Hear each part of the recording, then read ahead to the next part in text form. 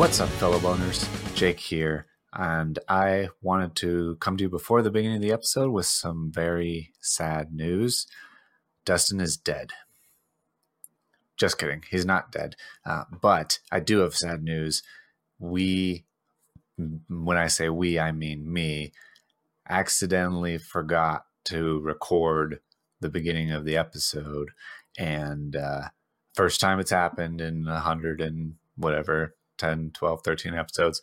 So that's not an excuse. I'm just saying I forgot to record the intro, the beers, the draft check-in, all of the conversation about Little Mermaid having its IMDb score changed by IMDb.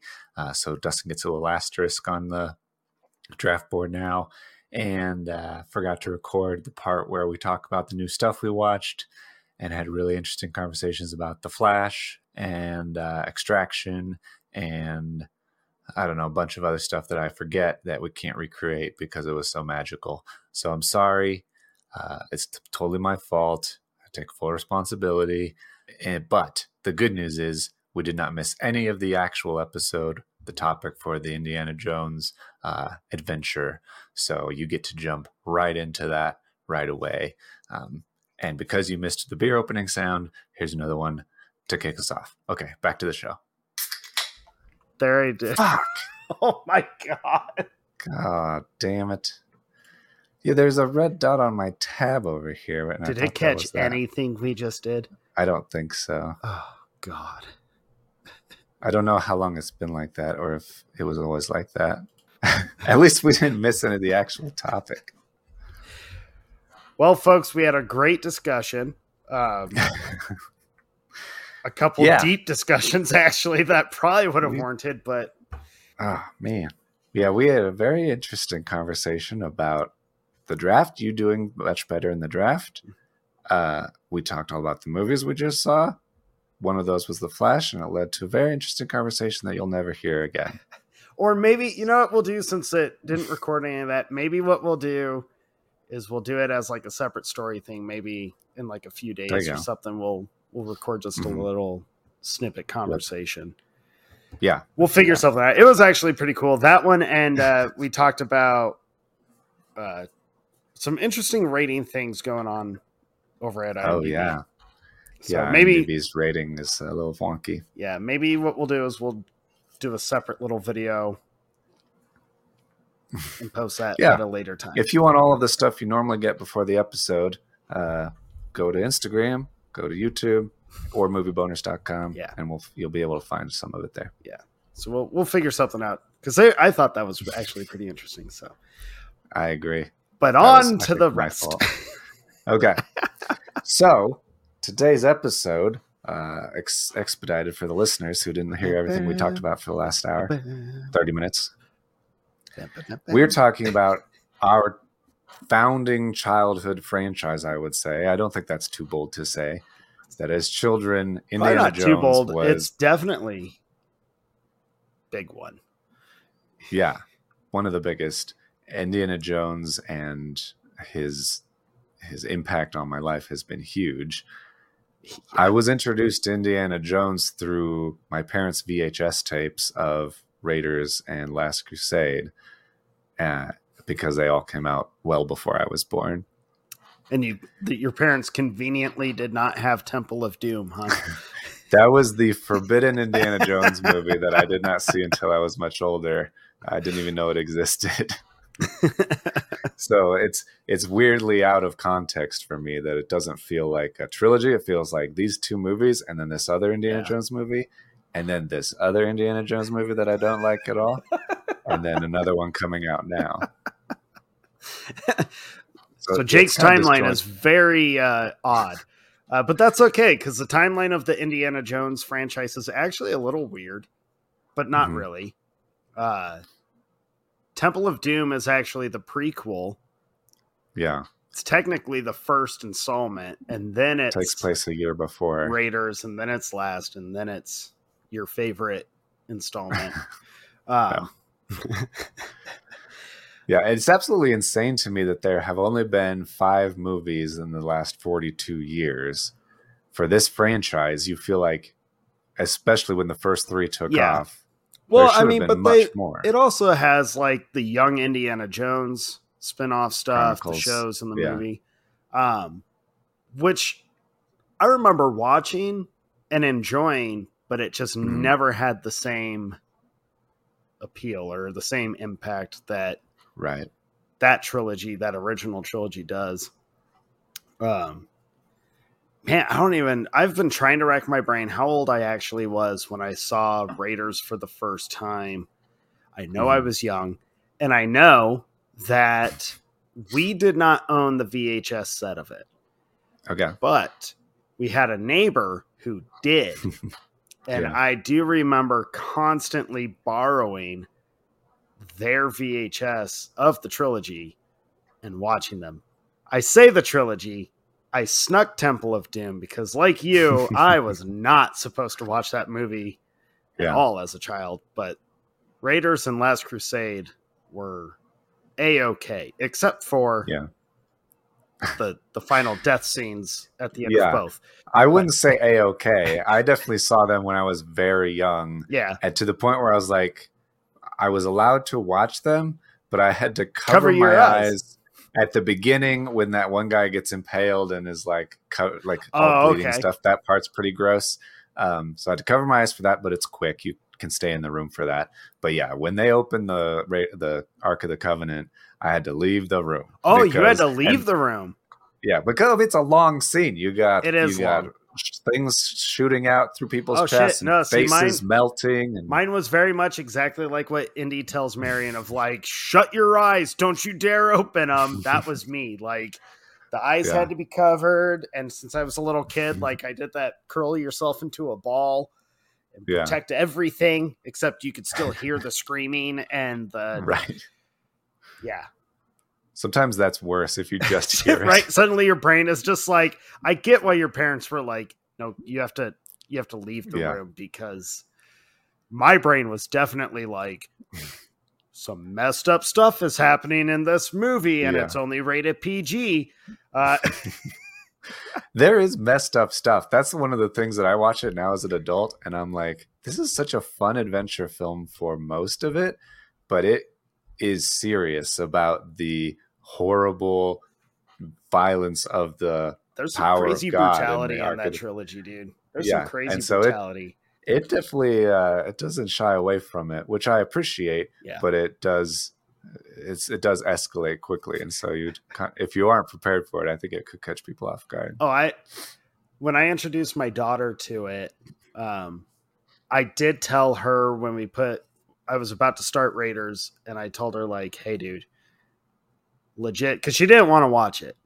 She was like, I'm going to hate this movie, Dad. It's going to be boring. I don't want to see a college archaeologist, like professor, go around the world. That's not entertaining to me. I was like, kid, trust me. Shut the fuck up. Like, don't know what you're talking about. Don't understand. Just trust me on this one. Yeah. And I did tell her right before I started it, I was like, the ending, it'll be your call. It's a little much.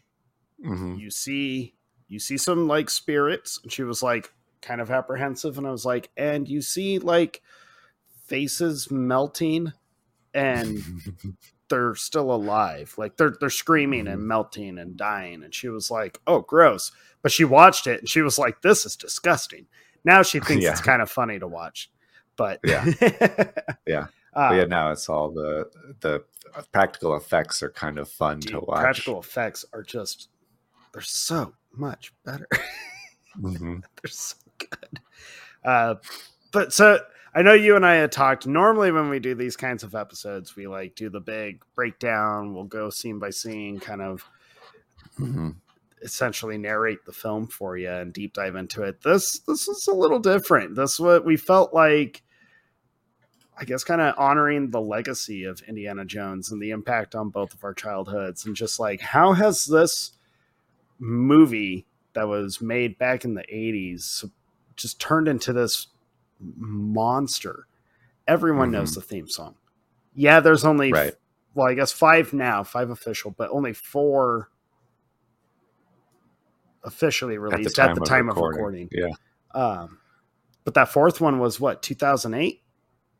Yeah. It's like 20 years or something like that in between that one and Last Crusade. Yeah, 19, yeah.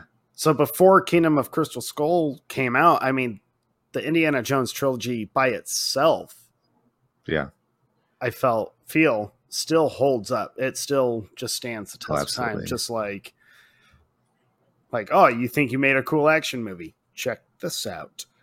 Right? Yeah. No, I agree. I think Raiders is a perfect movie on the level with Jurassic Park. Yeah.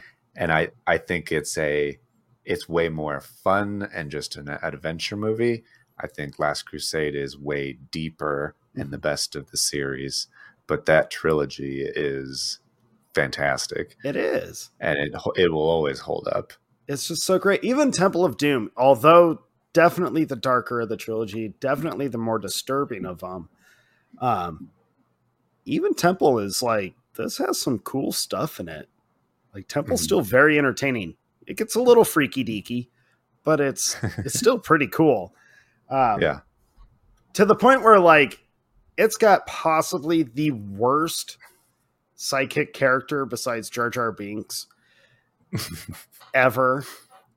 Yeah, I agree. Willie is terrible. But you forgive it because the movie is just still strong enough. But yeah, Willie is a tough one to watch, dude. I didn't know if you were going to be talking about Willie or Short Round. No, I like Short Round. Short Round is hilarious. I don't have a problem with him at all. No. Temple of Doom is funny because growing up, that was always the one that people made fun of. Yeah. It was like the Return of the Jedi for Indiana Jones. It's like, oh, it's sillier. It's not for everybody. But now, after Kingdom of the Crystal Skull came out, everybody's like, you know what? It's not so bad. Everyone unanimously is like, Temple of Doom rocks. It is on par. Way better and part of the real trilogy. I find it interesting. And don't worry, I have a feeling you and I will have to actively like try to keep Star Wars rants to a minimum, but they're probably inevitable starting with this one. I find it interesting that George Lucas is responsible for like making people roll their eyes at one installment of a franchise by releasing another one that makes everyone just be like, what the fuck did you do? Yeah. Yeah. It's almost like George Lucas should stop making stuff. He really should.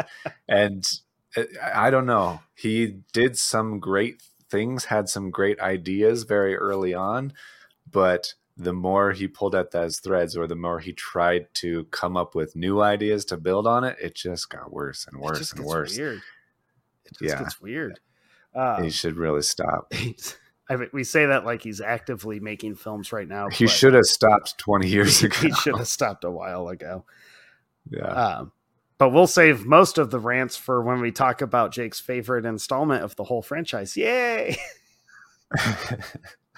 Yeah, so just full disclosure, I mentioned before that Kingdom of the Crystal Skull was dead to me. Yes. I had announced it previously publicly on the podcast. You've announced it several times publicly. It was in our bottom 10 episode, which was our top 10 worst movies or most hated movies. It was my number one. So if you have any idea how much I dislike this movie, that's how much it is. And I had not watched it since I first saw it until this week, until today. I rewatched it for the first time today. And spoiler alert, not a fan of it still. So what you're saying is, had you watched it for the episode we did a little while back of like revisiting movies that we weren't the biggest fans of, your opinion would have not been swayed. Changed. Correct. That is accurate. I'm not shocked to hear this, Jake. I'm not shocked to hear this. But I did watch it, and I have new thoughts as to why I think it is so bad. So we'll get to it. Yeah. But first, the joy of Raiders, man. We get to start at the beginning with Raiders of the Lost Ark. Like I said, I think it's a perfect movie. Everything about it, especially when you come into it, as I always will, with those child's eyes, of seeing the opening, seeing the logo fade into the Paramount jungle. Yeah. It's just so flawless, and the way it leads into it, and you see the silhouette of Indy there with his hat and everything. You're like, you know that it's going to be good. Like before anybody said anything, you just know Steven Spielberg has you in good hands, and it's going to be good. Yeah, rewatching it. So I watched the first 3 like 4 times just in the last week and a half, and I watched Kingdom of Crystal Skull like once. That's all it deserves. More. When I rewatched it, I was like, okay, I'm going to try and treat this like it was that episode again. I was like, I haven't watched it for a while. I know I don't hate it as much as like you do, but there's definitely a moment in that movie that it has always been the moment where I'm like, there it is. I fucking hate this. Like, you just killed the whole thing for me. And I was like, I haven't watched it for a while. Maybe I'll be forgiving. And that scene came up and I was like, nope. Still fucking stupid. I fucking hate, God damn it. Like, physically angry about it. But when I rewatched Raiders, every time I watched the trilogy, I was like, I felt so happy during them. And yeah, you hit it right. I mean, I watched all of them with that same kind of childlike wonder. But that opening is so good, and nothing really happens at first. It's just them going through the jungle, and you just like, you get the sounds of the jungle. You got the cool typeface, that font that they got going on. Yeah. The silhouette of Indy, which I find I'm always excited for. And I'm like, it's such a simple thing, but I'm excited for the silhouette of him in the hat. And he turns around into the light for the first time, and you're like, there he is. Yeah, Indiana Jones. It's so good. It's so good. And I always laugh, like, super young Alfred Molina. It's his first on-screen role. Like, he's so little. Yeah, I didn't recognize him for the longest time. And I'm like, wait a minute, that's Dr. Octopus in Spider-Man 2 or whatever. Like, this guy is revered actor now. Like, yeah. I just remember him as the dick that wouldn't throw him the whip. Right? Who doesn't make it very much. Who doesn't make it all that farther. You gotta stick together. But I love how immediately, like, they don't give you a setup. You are just dropped right in. The expedition's already begun. There's already this crazy backstory, this competition with this other guy, and tribes. There's this mysterious tribe hunting them. They pick up the poison dart, and he's like, oh, they're close. Like, this is still fresh. And like, they get to the cave with the idol, and you get immediately all the booby traps, and it immediately you're just like, this is cool. It's very cool. And you also get a very clear representation of who Indiana Jones is, which is he's a badass adventurer, but he's also knows all of the lore and he's highly educated. He's awesome with it. He's not afraid of spiders. Can you imagine having all those tarantulas walking all over you? Yeah. Yeah. So he's brave. He's strong and capable. And like you said, he's just the badass masculine adventurer guy. I mean, everyone knows the whole sequence, but I think everyone knows it because of just how awesome it is to watch it every time on really any kind of size screen. Now, I feel privileged, even though I think they do this regularly. Some theaters, they'll play like older movies, and it was a while ago, like a long time ago. I remember a Cinemark in Fort Collins. I forget what night they would do it, but they would play like a classic. And I remember going and watching Raiders in the theater and like watching it almost as if I had never seen it before. But watching the whole sequence with the bag of sand and the idol, and then everything falls apart, and then you get the awesome boulder rolling after him. Like, the iconic boulder. It's so exciting. It's so cool. And it just looks so incredible. Like, Holy crap. Yeah. All these traps that they had avoided meticulously and outsmarted and all of this stuff. Once shit starts falling down, that's all out the window, and he just books it. Run. And all of the darts are flying, and things are closing and collapsing, and it's so exciting. It's so exciting. It's just so cool. I love the contrast of all of it, though. Go from like this crazy, mysterious, going through that cave, the exciting, just caution to the wind because now you're on survival mode, and then he comes out, and it's like immediately all that work is like, all right, I guess since I don't want to die right now, here's the idol. Yeah, it's so, especially at the beginning of a franchise, beginning of a movie, to have your hero work so hard for this object, and you feel so triumphant for him. And then, he just has it. He gets bested in a matter of minutes, and then has to run for his life because he's still getting like chased down. And I love he hops in the plane, his getaway plane, and the snake is there. So immediately, you just saw him go through all this shit, and all of a sudden, you immediately learn he's afraid of snakes.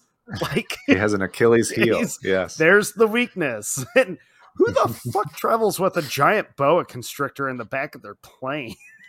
Jacques does. It's his buddy. It's true. Yeah. Fair enough. But it's... Yeah, I love how Indy just wings everything. He's so good at adapting to situations, and I think that's where the adventure is, that he doesn't really know what's going to happen. He kind of knows a lot of things about the culture and the lore and all this stuff, but he can't know everything because it's all lost to time. And so he needs to figure it out on his feet, and he does such a good job of that. I love the scene with the sand where he's trying to figure out, how much does that idol weigh? How much sand do I have? I'll take some out, maybe a little less. And he just has to figure it out. He's doing that all the time. He's doing that when he's and I like that, running from natives and all that stuff. I like that with the bag of sand. I like that he's wrong. Yeah. I think that's so cool. And you think he's right for a second. You're like, we're okay. It's fine. It works. And then you see it drop. I appreciate that. I think it's such a cool way to, kick off this franchise. And when they made Raiders, it wasn't even a franchise. It was, here's a fun adventure story that Spielberg was like, well, what if we did it kind of Bond style, but like archaeology instead? Yeah. Because those two things always come to mind at the same time for me. Well, George Lucas wanted it to be like the old 40s and 50s serials at theaters. I don't know if anybody knows what serials are anymore. Probably not. It was basically before television, where they would have short movies, 20-minute movies basically, that would play at the movie theater. And they would change it every week. So you'd have to go again the next week to see the rest of the story, basically. Once television came out, and actually the sound era, they became much more expensive to make in the sound era, so they weren't as profitable. But it was a cool idea to just have a little episodic adventure at the theater, keep people coming back for more. Our theaters nowadays are always trying to figure out how to get people to come back. I will tell you what, I would much rather have those old serials or the fun, wacky, weird shit that like Alamo Drafthouse does before their movies. If you haven't gone to the Alamo, if anything, go for how they handle everything before the movie. It is so much better than that Nuvi bullshit that every theater does, where they just regurgitate the same clip over and over. And you're like, we're done. You've been saying, get your phone out and play this game on they stopped the phone thing. Now it's just, that's good. It's this Maria Menounos or whatever. She's fine, but I always feel bad for her that she got stuck doing like these shitty trivias that it's a bunch of dumb bullshit. Nobody cares about. No one segments. Cares. I'm like, go back to like, show the audience the trivia. Those were fun. I remember going to the movies with friends and the trivia would come up and everyone would be like, ooh, it's this one. I think it's this one. Granted, you could only do it the one time because they just repeated it every. Yeah. But they were fun. But I would much rather see like 10-minute short videos. I think that'd be way cooler, way more interesting. Way more interesting. Oh, for sure. Yeah, and so trying to adapt that into a full-length feature of just an adventure story, and I think that it did a great job. Yeah. I don't know any famous serials to know like what it would compare to, but I know Indiana Jones, and I know it's fucking great. So.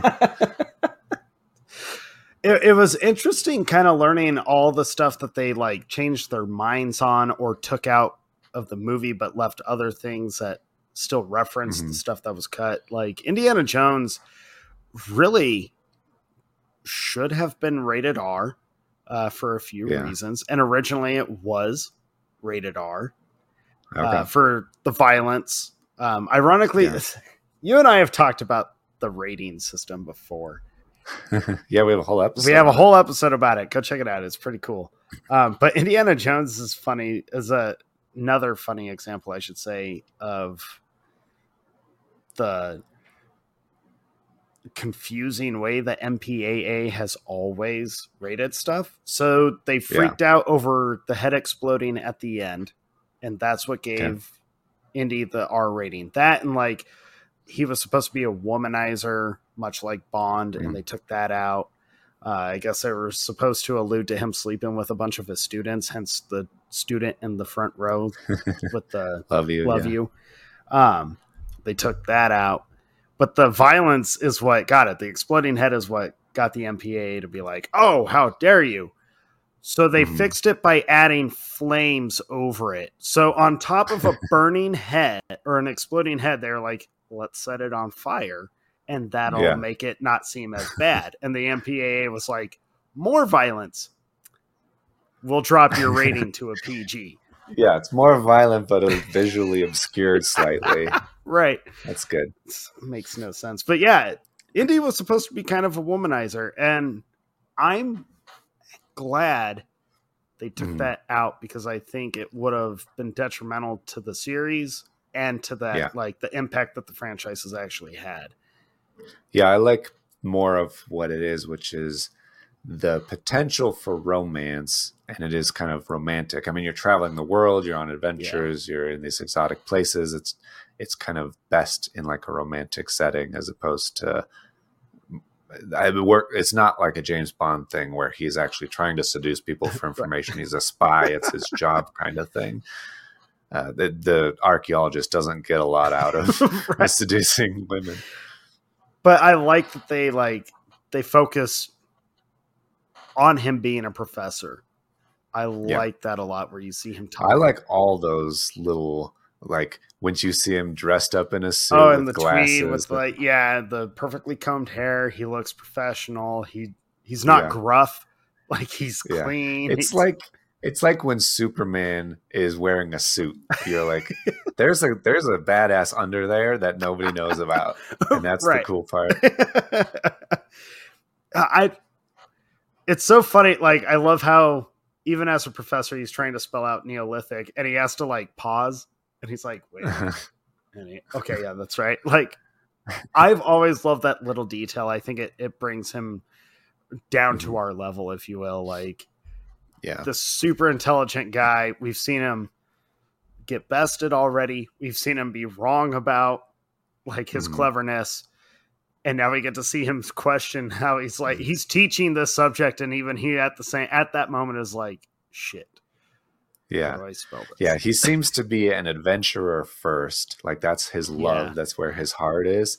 And then he's kind of an archaeologist second, where that's his background or that's what his dad wanted. But that's not exactly like, he's not a stuffy in the classroom kind of guy. Right.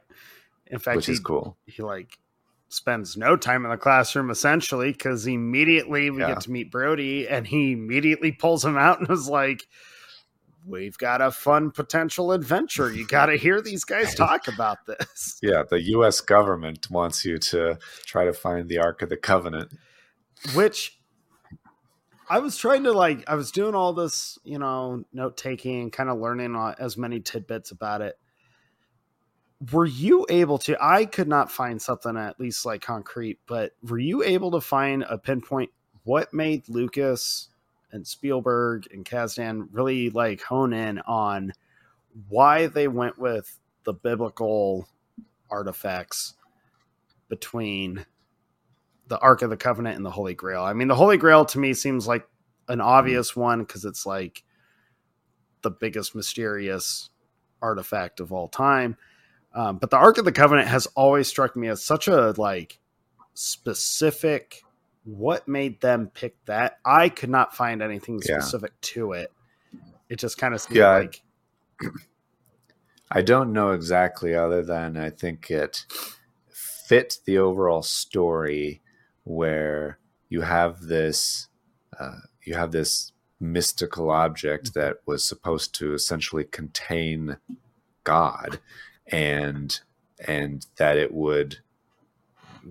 the Jews and Israelites would carry it around and conquer cities with it. That seems like a natural thing to have other world conquering entities like the Nazis interested in. And there's a lot of real interesting history with the Nazis that were actually genuinely interested in mystical and super powered research. Hitler was he was on board with all the weird make believe shit that he was convinced was real or could potentially be real. Yeah, like he had amassed enough earthly power to take over the world, and he wanted to take it to the next level and find this thing that would make him emperor of the world or whatever. True enough. But yeah, the Ark is it's so interesting of a choice to me because I feel like there's still such a high percentage of audience when it came out, and even for these days, that probably have no clue what the Ark is, if it's real or not. So I think it's interesting because it does get referenced in 3 out of the 4, and I'm sure it'll get referenced again in this 5th one. Yeah. It's the founding MacGuffin, basically. Right. It's always been such an interesting decision to me, and it's kind of, I like the idea that what I've kind of like landed on for my own sake, and agreeing with what you said of like, it's just this all powerful item for the Nazis to use, especially during that time, which would have been, that takes place in what, 1935, 36? 36. Yeah. So, yeah. Things in Nazi Germany are starting to really boil up. So yeah, and I like when Indy is recruited by the feds to go after this thing. He tells you basically that he doesn't believe in any of this mysticism stuff. Yeah, but he is very interested in just the archaeological, historical significance. And I think that's objects. A cool thing for them to have gone with is like he puts, the science and all this stuff first, but. Yeah, he's also very open to, there's some weird shit that I can't really explain what's going on, and it makes me not know what I actually believe or don't believe. And I think kicking the whole thing off with this whole franchise with that kind of mentality of like, you kind of have to be open to being challenged and maybe go for like the significance of something more than just the glory, although the glory becomes a thing that they talk about later on in the franchise. But it's just always been very interesting to me, even from a young age. And maybe that's because, well, you and I were raised in very similar homes. We were both raised in fairly religious based homes. So having like this huge movie, like focus on such a significant biblical artifact was like, this is weird for a wide audience. And they're not like talking about it as a miracle or as like, it's like you can have a Christian object in a movie and it's not like VeggieTales. Right. You're like, they're making it cool. And like, you have Indiana Jones like reading the Bible and he's like, no, everybody knows the Bible. Don't you know the Ark of the Covenant and all this stuff? And you're like, wow, he's so cool. It's so interesting to me. Even when I watch it now, I'm like, even at where I am at, in my beliefs or non-beliefs, like watching it now is still this is such an interesting decision. Yeah. Yeah, I think it probably was more mainstream in 1981, at least as far as general knowledge goes, even if there wasn't widespread. It was more of like, everybody's heard of the Bible stories or whatever. Yeah. I do think it's interesting. I think it's more interesting for Temple of Doom to bring out in 84 when it's kind of like the Satanic Panic era. Maybe not the best time, but oh well. Human sacrifices, to make it pulling hearts out, magic rocks, kidnapping children. Yeah. But the other great thing about Raiders, which we already talked about in our Top 10 Crushes episode, is Marion Ravenwood and how she's set up as Indiana Jones had this old buddy who had this head of a staff that was very important. The staff of Ra. Yeah, the staff of Ra had this piece at the top of it that they need in order to be able to find the Ark of the Covenant, and have never really had a reason to try. And so he needs to find his old buddy, Professor Ravenwood, who had basically sounds like he'd been like a father figure, a mentor to him. And then he also had kind of fallen in love with his daughter, who was much younger, and broke her heart a little bit. Yeah, which I don't know why, but I've never really focused on the detail of the age difference. Yeah. Until even though she says, she's like, I was a child. Right. And you're like, wait. How much of a child are we talking here? I was looking it up and I was like, oh my God, there's like a 10-year difference. And I guess from what Lucas and Spielberg and Lawrence Kasdan had all kind of summed up was like, it wasn't an actual romance, but she was like 15, he was 25, and she kind of fell for him. And I guess their idea was that he kind of placated it, but they were like, but no lines would have been crossed and he wouldn't have done that. And then he bailed, and that's what broke her heart. And I was like, that's more of young girl infatuation. But I never focused on it until prep for this episode. I was like, oh God, this is so weird. And then I had to start thinking like, well, okay, the movie takes place in the 30s, but it was written in the 80s. Mm-hmm.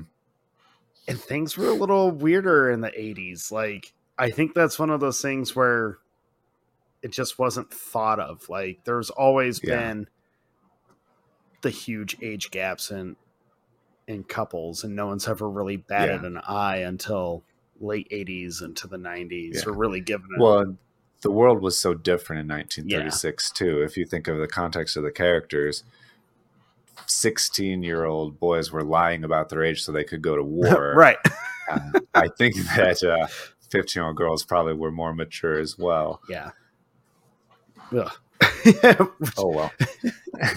But I think it's handled well enough that you don't have to dwell on it. You get the idea, or we have always had the idea just by watching it, that they have some history that was tumultuous and they didn't really click. But there's also still sparks there, and they're older, and she even though she's younger than him, it doesn't matter that much. Her opening, or her introduction, is still one of like the funniest scenes. The drinking game that they're doing.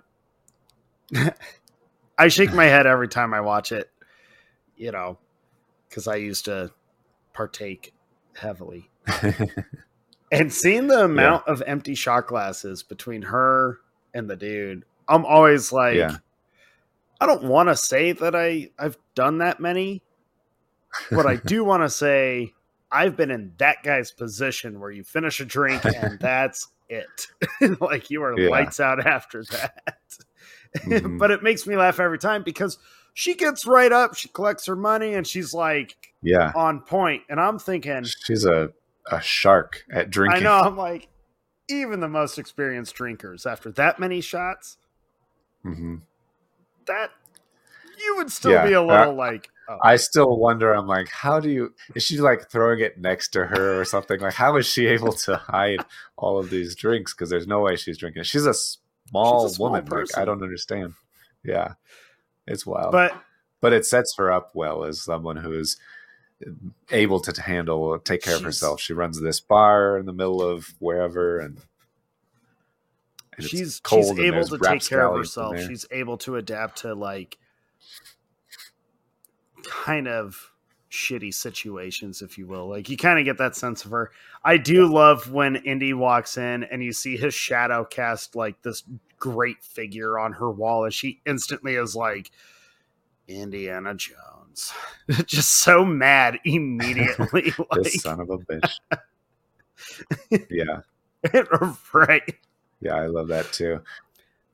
I mostly love when the Nazis show up and Tote, played by Ronald Lacey, who is the scariest son of a bitch you've ever seen. Especially as a kid. He's all sweaty. Such a snake. Yes, exactly. That's exactly what I feel when I see him, is that he's so... Maybe it's the German accent a little bit too. I think it's everything. I think it's the higher pitched voice. I think, the sweat, just the way he carries himself. You just feel gross when he's on screen. And it made me feel challenged. And I'm going to challenge you with it too. Because after watching Raiders a handful of times, he doesn't do a lot, but he's just so gross on screen. He's effective. He's very effective. And I found myself like, how did Jake and I both not only include this guy in our favorite villains of all time, but neither of us even mentioned him as an honorable mention. Yeah, that's true. And I was like, if anything, he warrants the honorable mention. He doesn't do a lot, but he's effective. Incredibly effective. Yeah. And it holds up. Even as an adult, I'm like, you still feel gross about him. Like, I get happy when he grabs onto the head of the and it burns his hand and he screams in pain. Moment. Every time I'm like, good, fuck you. Yeah. He does like a Home Alone thing where he runs outside and puts it in the snow. You've already mentioned Marcus, who I love as a side character of Indy's. But I also love Sallah as his friend in the Middle East. And it feels weird when they're not in it. That's part of the reason why Temple of Doom is a little weird for me, because neither of them are in it. And it's just Indy on his own. And so when he goes and meets Sallah and meets his family and of course takes Marion with him because she's his goddamn partner, it's a very fun time as they're trying to just figure out where the dig is that Belloq is doing, and that Belloq's even involved. He was the original guy that stole the idol from Indy, and now he's trying to steal the Ark of the Covenant as well. And not just for himself, he's doing it because he's been hired by the Nazis. Like, not only are the Nazis the world's enemy, but like now they're personally Indiana Jones's enemy as well. Yeah, it's a race against time to find this thing that nobody's ever found before. I love Sallah. I'm with you. I think Sallah is just, when he comes on screen, I get happy. There's just something about the way that actor carries the character, his excitement when he sees Indy. It's just fantastic every time. I mean, you as a viewer can't help but just be like, Sallah's my friend too. Like, you just get very happy about Sallah. Yeah, he's very welcoming, and he kind of makes them a part of his family, which I like.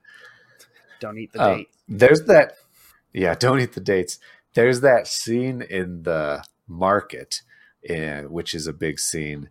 And I was especially thinking about it because we just did our episode about our top 10 movie scores and how music can like change a scene. When Indy's walking with Marion and they're kind of just talking, and then these dudes jump out and they start fighting them, the music is exciting, but also kind of fun.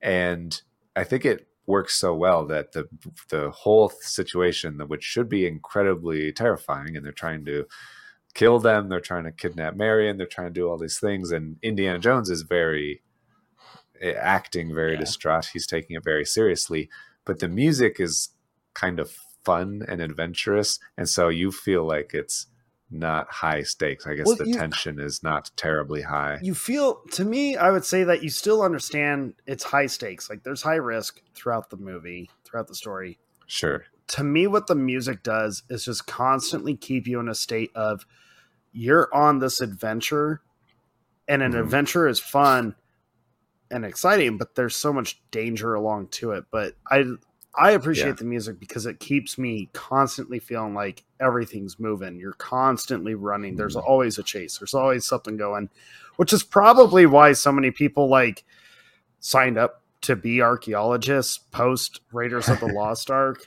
and thought it was going to be like global chases, just like people, you know, young people sign up to become cops or detectives because they think it's constant car chases and gunfights, and you find out it's paperwork upon paperwork.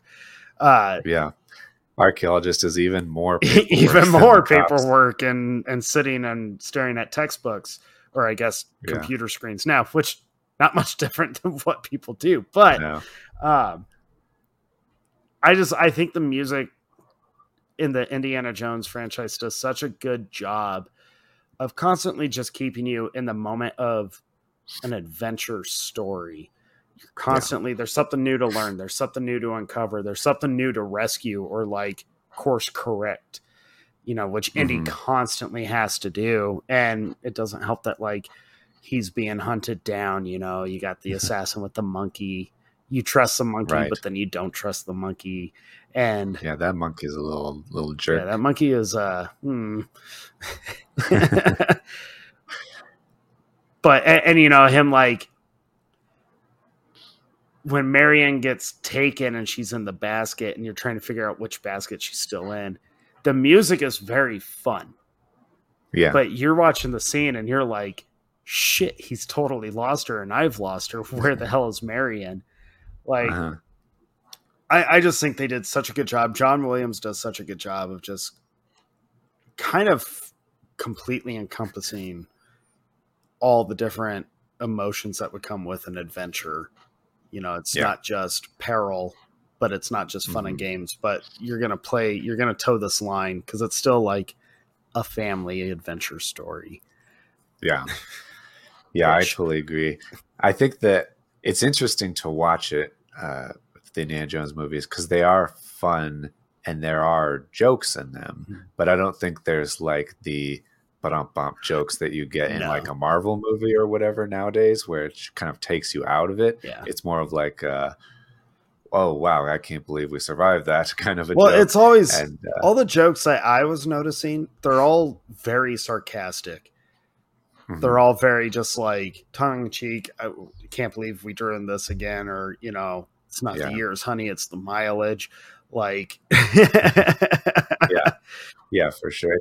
It sets the character and doesn't take you out of the character. Yeah, I just feel like the jokes in this franchise, or at least in that trilogy. Well, actually, you know what? I will even say some of the jokes in Crystal Skull still maintain.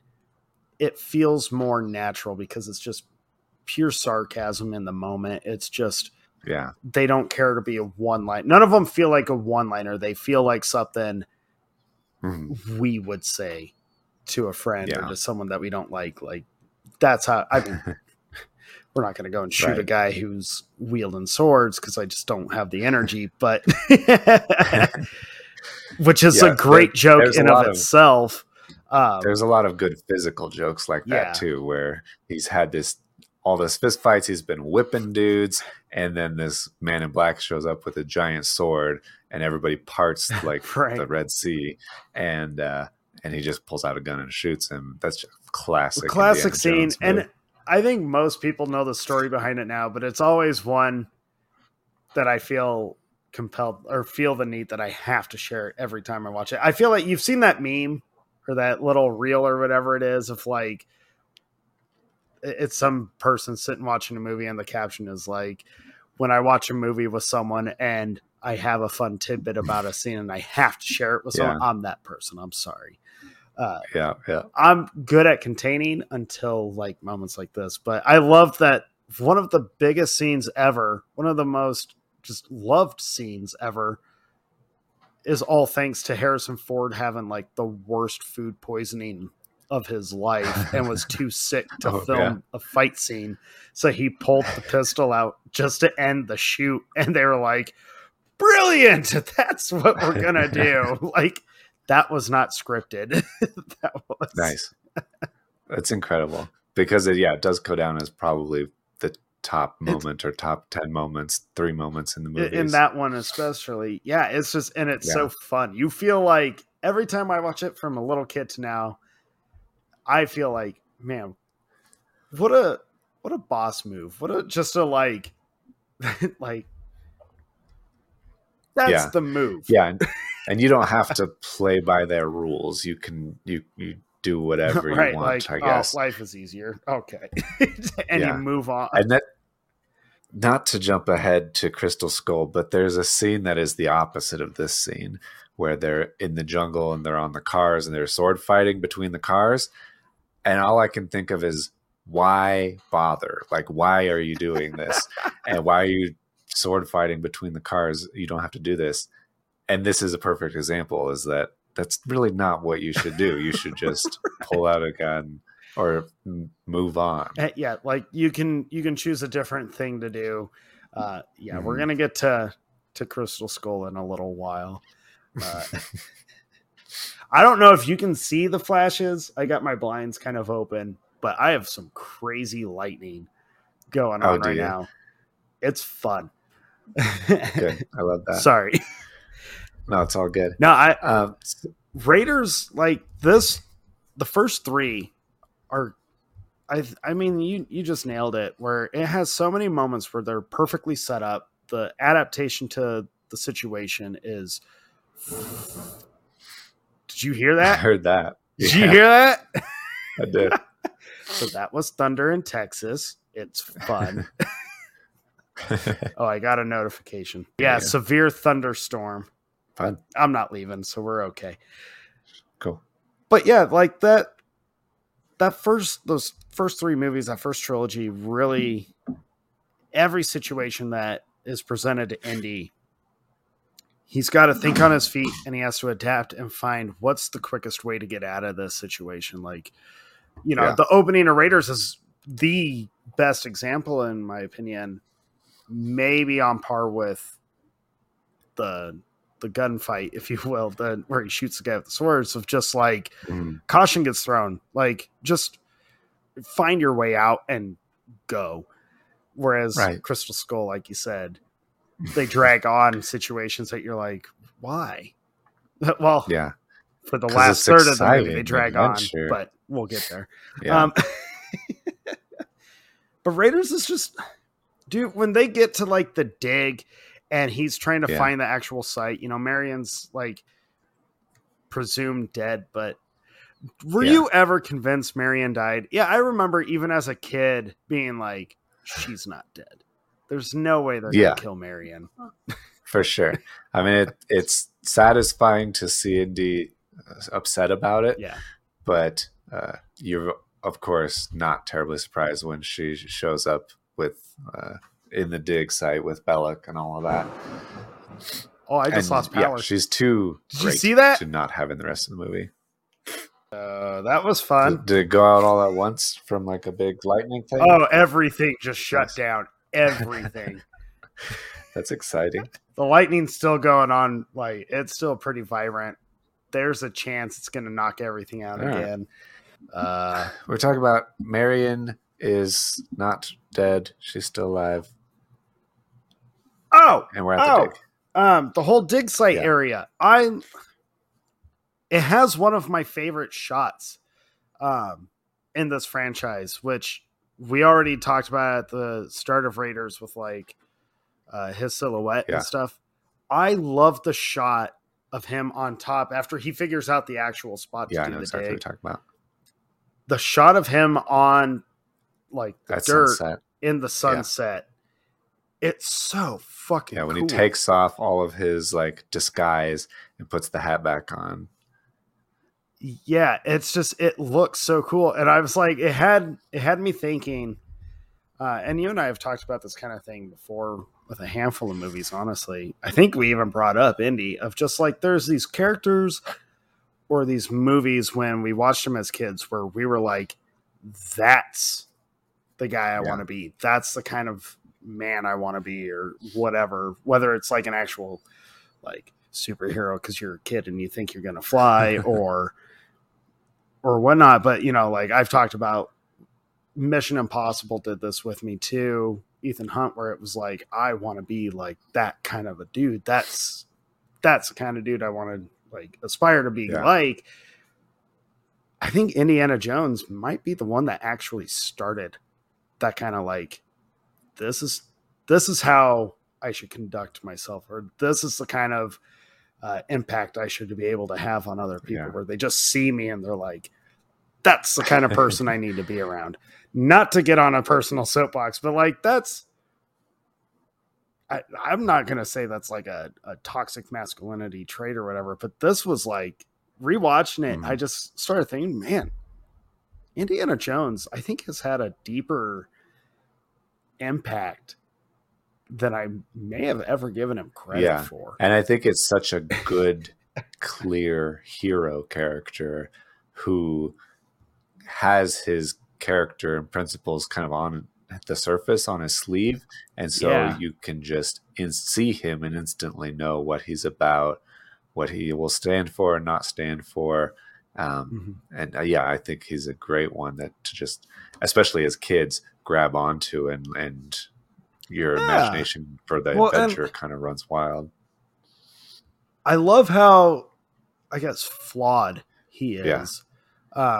He's not perfect. He messes stuff up in every adventure he goes on. I think that's admirable. I think that's like, that makes me respect the character even more. And thinking about, you know, childhood impact, like I'm kind of glad that my parents like let me obsessively watch this in Last Crusade. His power is basically not giving up, because even though he tries something, it doesn't work. He tries again and it just picks himself up and keeps going. And he's constantly in a situation that he would much rather probably not be in. He's probably always wanting to just be able to find the artifact, get it to the museum so they can sell it and study it. Like, that's all the dude wants to do. It'd be nice if it was easy. But he's always having people trying to kill him. He's always having to be on the run. He's getting into fist fights. But I love when him and Sala, you know, they get the plate off here, or the ceiling tile, I guess, technically off. And Sala's like, the floor's moving. Why is the floor moving? Yeah, snakes. Why'd it have to be snakes? It's so great. And especially even though you've established that he hates snakes and that it's a phobia of his, he still forces himself to go in there and be in this ruin full of these things. Thousands of snakes. Thousands of snakes. It's crazy to me how many snakes are all over the place. Yeah, I still kind of wish, like, when I was a kid and I watched it on VHS, you could see the scene when he's down in the pit and they throw Marion down with him, and there's that snake right in front of their face. You used to be able to see like the plexiglass in between them a little bit of a reflection, and they've cleaned that up since in digital. But that was always like a fun thing of like, once I learned that was a little like nugget or trivia or whatever, then I would point it out to everybody. I'm like, did you see that thing? Oh, did 100%. you see the movie making magic behind the story? You're like, when I showed my daughter Indiana Jones the first time, and the cobra is right there in front of him, I remember looking at her and being like, that's a real cobra. All that was between him and the cobra was like this little piece of glass. That was all that was right there. She was like, are you serious, Dad? Like, now you have to tell kids, no, it's a real animal. It's not a CGI animal. It's a real animal that is unpredictable that they're working with. Like, that's That is a very dangerous predator right there, dude. Yeah. Yeah, that whole sequence where they're... Ugh. What was that? It's Hale. Oh, yeah, Hale's kind of... Sorry. You didn't like that. I don't know what that was. No, I don't like that. Nobody does. Yeah, so I love when him and Marion are down there with all the snakes, and like there's that shot. I don't know why it's so effective, but there's that shot of the snake going through her high heel, like the toe part of it. I have no clue why, but watching the snake slither through the shoe is just as effective as watching snakes like slither out of a skull. Yeah. I don't know why, but it's just like, oh, that's like, I'm not afraid of snakes, but I feel if I fell into a pit that has 2,000 plus, I'd probably be a little affected by it. I probably wouldn't want to go down there. I would. If I didn't already not like them, I would start right then not liking them. Right? Like that would be the beginning of a phobia. Yeah, that's how you define that. Would not end well for me. I would not be able to like think on my feet of how do I knock this statue into that wall so that we can get out of this room. Their escape once they get out of there leads to probably my favorite fist fight in the whole series, where he's on the tarmac with the airplane and they're trying to figure out, like, get on the plane and get the pilot out of there. And when that Nazi dude comes out with a bald head and a mustache and just big ol' arms, it takes off his shirt and he's like, I'm ready to rumble. I don't know who you are. I don't know why you're here, but I'm going to knock you out. Yeah, the fight on the tarmac, it's so cool. It's so fun. In terms of fist fights in the whole thing, I think I agree with you. It's one of those where every part of it is exciting. You know, the plane is like going around in circles. They're all fighting. He's on top of it. It starts with him fighting a little guy who he just like is a normal fist fight, and he's tired out from that. And then the giant dude comes out. It's so fun to watch. And then you get like, I love the added. I think this is one of the fun, just another awesome thing about this series is the constant layering of like, oh, it was shitty before. Here's another one. Oh, it was shitty before. Here's another one. Oh, we got one more thing to add on top of that. You know, you get the gas leak, you get Marion firing, you know, or still going in circles. The fire starts. He's still fist fighting. They're trying to figure out how to get her out of the plane. Yeah, she's going to burn to death inside of this plane. And Indy can't stop this fight. Instead, you get Indy kind of like distracting the big burly dude and letting the propeller take him, which as a kid, that is like, oh God, they kill people with airplanes in movies? Like, this is a thing? I'd never seen anything like that. It definitely stays with you, but it does. It's also like, you're kind of like, that was awesome. Which brings me to another thing with this trilogy. Each installment has like one or two kill scenes that you were just like, that was awesome. I think it depends a lot on like, how it's done. Like, it doesn't show. You cringe, but at the same time, you're excited. Oh, for sure. If like I was watching it this time and trying to think about it more of what they don't show, which is this guy, and I imagine his whole face has been shaved off by the propeller and gone. Is down to the bone, and it just looks horrible. And that's definitely way worse than what they show, which is just some blood splatter on the airplane, and you're like, "Yay, it's over! You won!" Right? The older I've gotten, the more my brain adds to the damage that probably happens to that dude. I'm with you. I always imagine like half his head is gone, and then I imagine as an adult now, I'm like, he's a big dude. He's kind of like he's a big dude. Oh, totally. I imagine the propeller hits the face, and as the body's falling, rips out like his the entrails guts, become his extrails. Cuts him open, and more blood sprays, and then my brain's like, well, thank God it all explodes momentarily, because that's some rotten flesh you don't want. It'd be a smell bad. Like, that's how you get ants, folks. That's how you get ants. The car chase is good, especially every chase scene. You have to have a good car chase scene with Indy.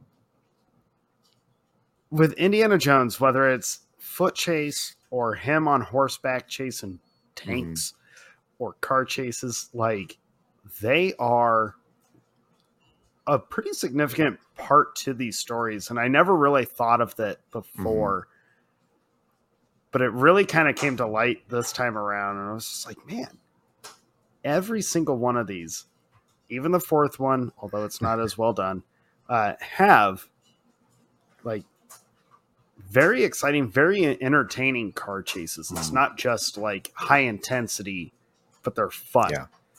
They got to incorporate all this stuff. And rewatching this, you and I have a whole episode about it. And I feel like we mentioned this franchise, but if we didn't, that is a crime, I feel, because the stunt work in these movies is top notch. It is unreal. And then it's even more unreal when you're like, oh, Harrison Ford, the old dude on set, was doing the majority of his own stuff. Yeah, I know we talked about it a little bit in the stunt work episode. I think more particularly around Last Crusade, where he the stunt performer has to jump from the horseback to the tank and then also do I think it's Stagecoach, the John Wayne movie, where he has to slide underneath the car. But yeah, stunts are incredible in all these movies. The part where he has the RPG and he's going to blow up the Ark if they don't let Marion go is one of my favorites as well. Oh yeah, and also no camels, Sala. The relationship with him and Belloq is also kind of entertaining, where Belloq tries to appeal to Indy's sense of history, that it's a priceless historical artifact. The significance is so huge you couldn't possibly blow it up. Even though they're rivals, you can tell that there's a mutual, at least, understanding. Even though Belloq will sell his soul to the Nazis or whatever, he still at least kind of gets Jones's motivation, I guess. Yeah, they never really give you backstory on him and Belloq. I don't know why, but I've always kind of, in my mind, like, formed this theory or this idea that Belloq is also a professor, maybe at the same university or at a competing university. Yeah. Not just like a out in the field kind of archaeologist or adventurer, but like, right. I don't know why. I've always felt like, oh, he's another professor, but he has no moral value. He's all about only the glory. Yeah. And professional rivalry. Yeah. I don't know why. I've always thought that, but I think it's some appropriate. reason I'm just like, that's what I've always kind of clung to. Yeah. Yeah, that whole, like, Indy obviously can't blow up the Ark, and he's not going to, kill Marion. He can't do it. Right. Like, shit. Right. It's just another thing I respected that character. Just like, yeah, your bluff was called, and at least he's like, I'll own it. But the whole chase scene during that, though, like before, or like the whole, oh no, I just mixed up Last Crusade. Sorry. Ignore that. That's later. Yeah, there's no tank involved here. No. My brain jumped. Deserts is similar. My brain jumped. It is. I blame the beer. When they're at the, like, site. Yeah. Where they're going to do the ritual. Site. Yeah. I remember as a kid thinking that the movie, it feels different at that point. because all of a sudden it's like ritualistic, right? Yeah, and you haven't had Belloq's wearing like an outfit, like he's he's changed. He's in like some weird. As a kid, you're looking at it like, this doesn't make sense, but as an adult, you can kind of watch it and be like, oh, this is some kind of like, this is part of the ritual. Like his garments are a part of what he's doing. Yeah. Opening the arc. I mean, I really enjoy, well, I like them opening it and there being nothing but sand in there. Yeah. That's satisfying. And then when it starts to like fizzle and then the spirits come out and it's incredible, but you're like, they might be friendly. They seem kind of friendly. They're just kind of flying around and everyone's like, wow, it's so beautiful. Yeah, right. And then there's a moment where it turns, dude, and it becomes terrifying. And the turn is still so well done. It's one of those scenes where I get excited because as a like fan of ghost stories and horror genre, you know, this scene is like, oh God. Even Indiana Jones. This is a horror scene in the middle of an adventure Steven Spielberg movie. This just took a crazy turn. And I remember as a kid just being like, kind of when I first actually saw that scene, you know, when I no longer had to cover my eyes, or knowing me, I probably like did this maneuver. You know? Totally. But it scared, as a kid, it scared the shit out of me. Yeah. Because it is pretty. It's very like, what is going on? Like, and in the back of your head, you're thinking, oh, it's like godly. So you expect it to be like angels and nice, beautiful, and you know, angels, and just and of course, then if like you really think about it, it shouldn't be shocking that it takes such a horrible turn, because like this is that's an Old Testament God. That's like wrathful God. That is he's very angry at everything, God. Right. But yeah, that shot of the spirit where it comes up to the Nazi and it's like, oh, it's pretty, and the rotting of it is just like, buddy. It's enough to make you poop your pants.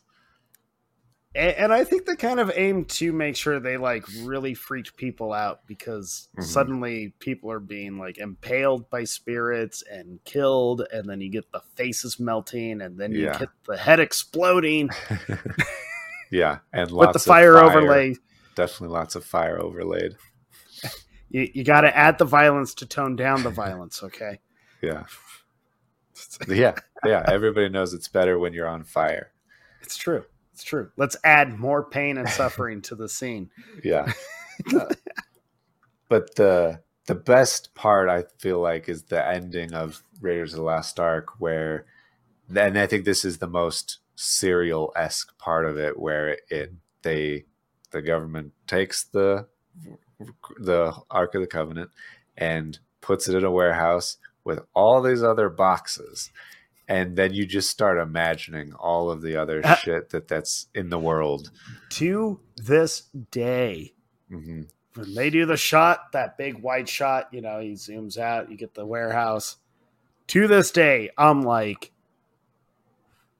what is in these boxes? I need to know what secrets are hiding in these crates. And I'm like, 1936. Okay, so obviously it's stuff that the U.S. has collected before 36. So what crazy shit has been going down? Yeah. And then in a post Crystal Skull world, I find myself thinking, why the fuck did we not pick one of these crates to be the subject matter of the fourth movie? That does seem to be, so as I was reading, I was kind of what George Lucas and Steven Spielberg's motivation was. And it seems like they did have a really hard time coming up with like concepts for future movies. And that's part of the reason there's not a ton of them. Like they did 10 Fast and Furious movies in 22 years or whatever, but it took 40 something years to make 5 of these. And Yeah, and the best they could come up with. I think they wanted to make another sequel since the early 90s, and they didn't get around to coming up with Crystal Skull until 2008. It's so weird that they ended up with that movie and that concept and all that stuff. There's so many other options, I think. I feel like we keep coming back to Crystal Skull. You brought it up. You've brought it up. I've brought it up. I feel like we're both just kind of like mentally prepping for the shit show that movie is. But I feel like George Lucas doubled down on his obsession with science fiction. Yeah. For Indiana Jones. And I think that's a big killer to Crystal Skull. To get on that later. Okay. But before we do that, Temple of Doom. Yeah. I love the title logo where it's Indiana Jones. It's the only one that does that. I know. I think it's cool. I do really like that. I don't like a ton about Temple of Doom. I think that it's okay. And I think it's mostly okay because I know how bad it can be.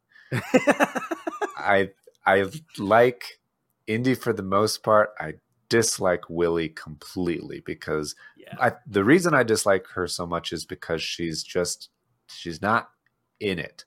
Like, she's not there for it. She's so resistant to the adventure. She's talking about how she broke a nail, all this stuff. It's so frustrating compared to Marion, compared to Ilsa, compared to these women who are down for the adventure and there to do it with him. It just doesn't work for me. Yeah, I enjoy Temple. I actually don't hate anything other than Willie in it. I can't stand Willie. She drives me nuts every time I watch it. Every time. And I agree with you. The fact that she's so resistant to the adventure itself does drive me crazy. I think. And there's no moment where it turns like there where she's like, you know what? I get it. Or I'm here to help or whatever. It's the whole time. She's just irritating the whole movie. It makes me really wonder, like, why did. Well, I don't wonder, but I used to wonder of like, why did they make the leading lady such a pain in the ass and so unlikable compared to Marion, who is a pain in the ass, but in like a good way because she's constantly keeping Indy motivated. Like, she's challenging in a it's an endearing way that you feel like he kind of needs it in a way. Yeah. Whereas Willie is challenging in a like, you're slowing us down. Should we let these guys sacrifice her? Like, can we? Okay, yeah, exactly. Probably should have left her in the plane when it crashed into the mountainside. I don't know. Yeah, it's possible. And I will say, I have never been a fan of the opening to Temple of Doom. I like the gunfight. Yeah. I like the car chase with Short Round. I think Short Round hitting the bicyclist is one of the funniest gags that they do in the movie. Yeah. But I don't like, and I never really liked, the opening music and dance number. No. I've always felt that it's not Indiana Jones. Right. It's just it's the exact opposite of Raiders, where it's in the jungle, it's exciting, it's mysterious. Yeah. This is just like, I guess, glitz and glamour in Japan. Like, as soon as the fighting starts, it's like, okay, this feels Indiana Jones. Yeah, he's wearing like the suit and all that. This is a lot more like James Bond, where he's in a tuxedo and he's trying to get the antidote, and she's trying to get the diamond. He's trying to get the antidote. Like, there's some fun physical gags, but Temple takes weird turns because, like, they get on the plane, you get the random Dan Aykroyd cameo, which is fun, but never makes sense. No. But Temple, it's like a 1941 Connection, which is another Spielberg movie. It's just, I was always confused. Temple. I was always confused when he's in the restaurant and he has that friend that helps him who gets shot, and that guy's like, "Oh, Indy, we've been on so many adventures together," and I was like, I thought that Short Round was that guy's kid for the longest time, and that's why Short Round goes with Indiana Jones, because he needs to take care of him. Yeah. And then I'm like, no, that's not true at all. He's just some other Chinese guy, not related at all. Someone, I've always chalked him up as just he's someone from Indy's past who has happened to help him out. Mm-hmm. We've never met him, and then he dies 2 minutes after you meet him. Yeah. I have always thought there's a lot of impractical moments that you forgive, or you just like, you accept, you just buy into it. Yeah. You're just like, you suspend your belief and you just enjoy it for what it is. Mm. I've always tried to figure out, like, how do you balance a tray on top of that style of pistol? Yeah. Because you can't. No. No, it's true. But Temple's weird because it goes from like kind of an assassination attempt on Indy's life with the pilots bailing out of the plane and it crashing. Mm-hmm. And then suddenly they're in India and tasked with finding the magical stones. It's always felt weird.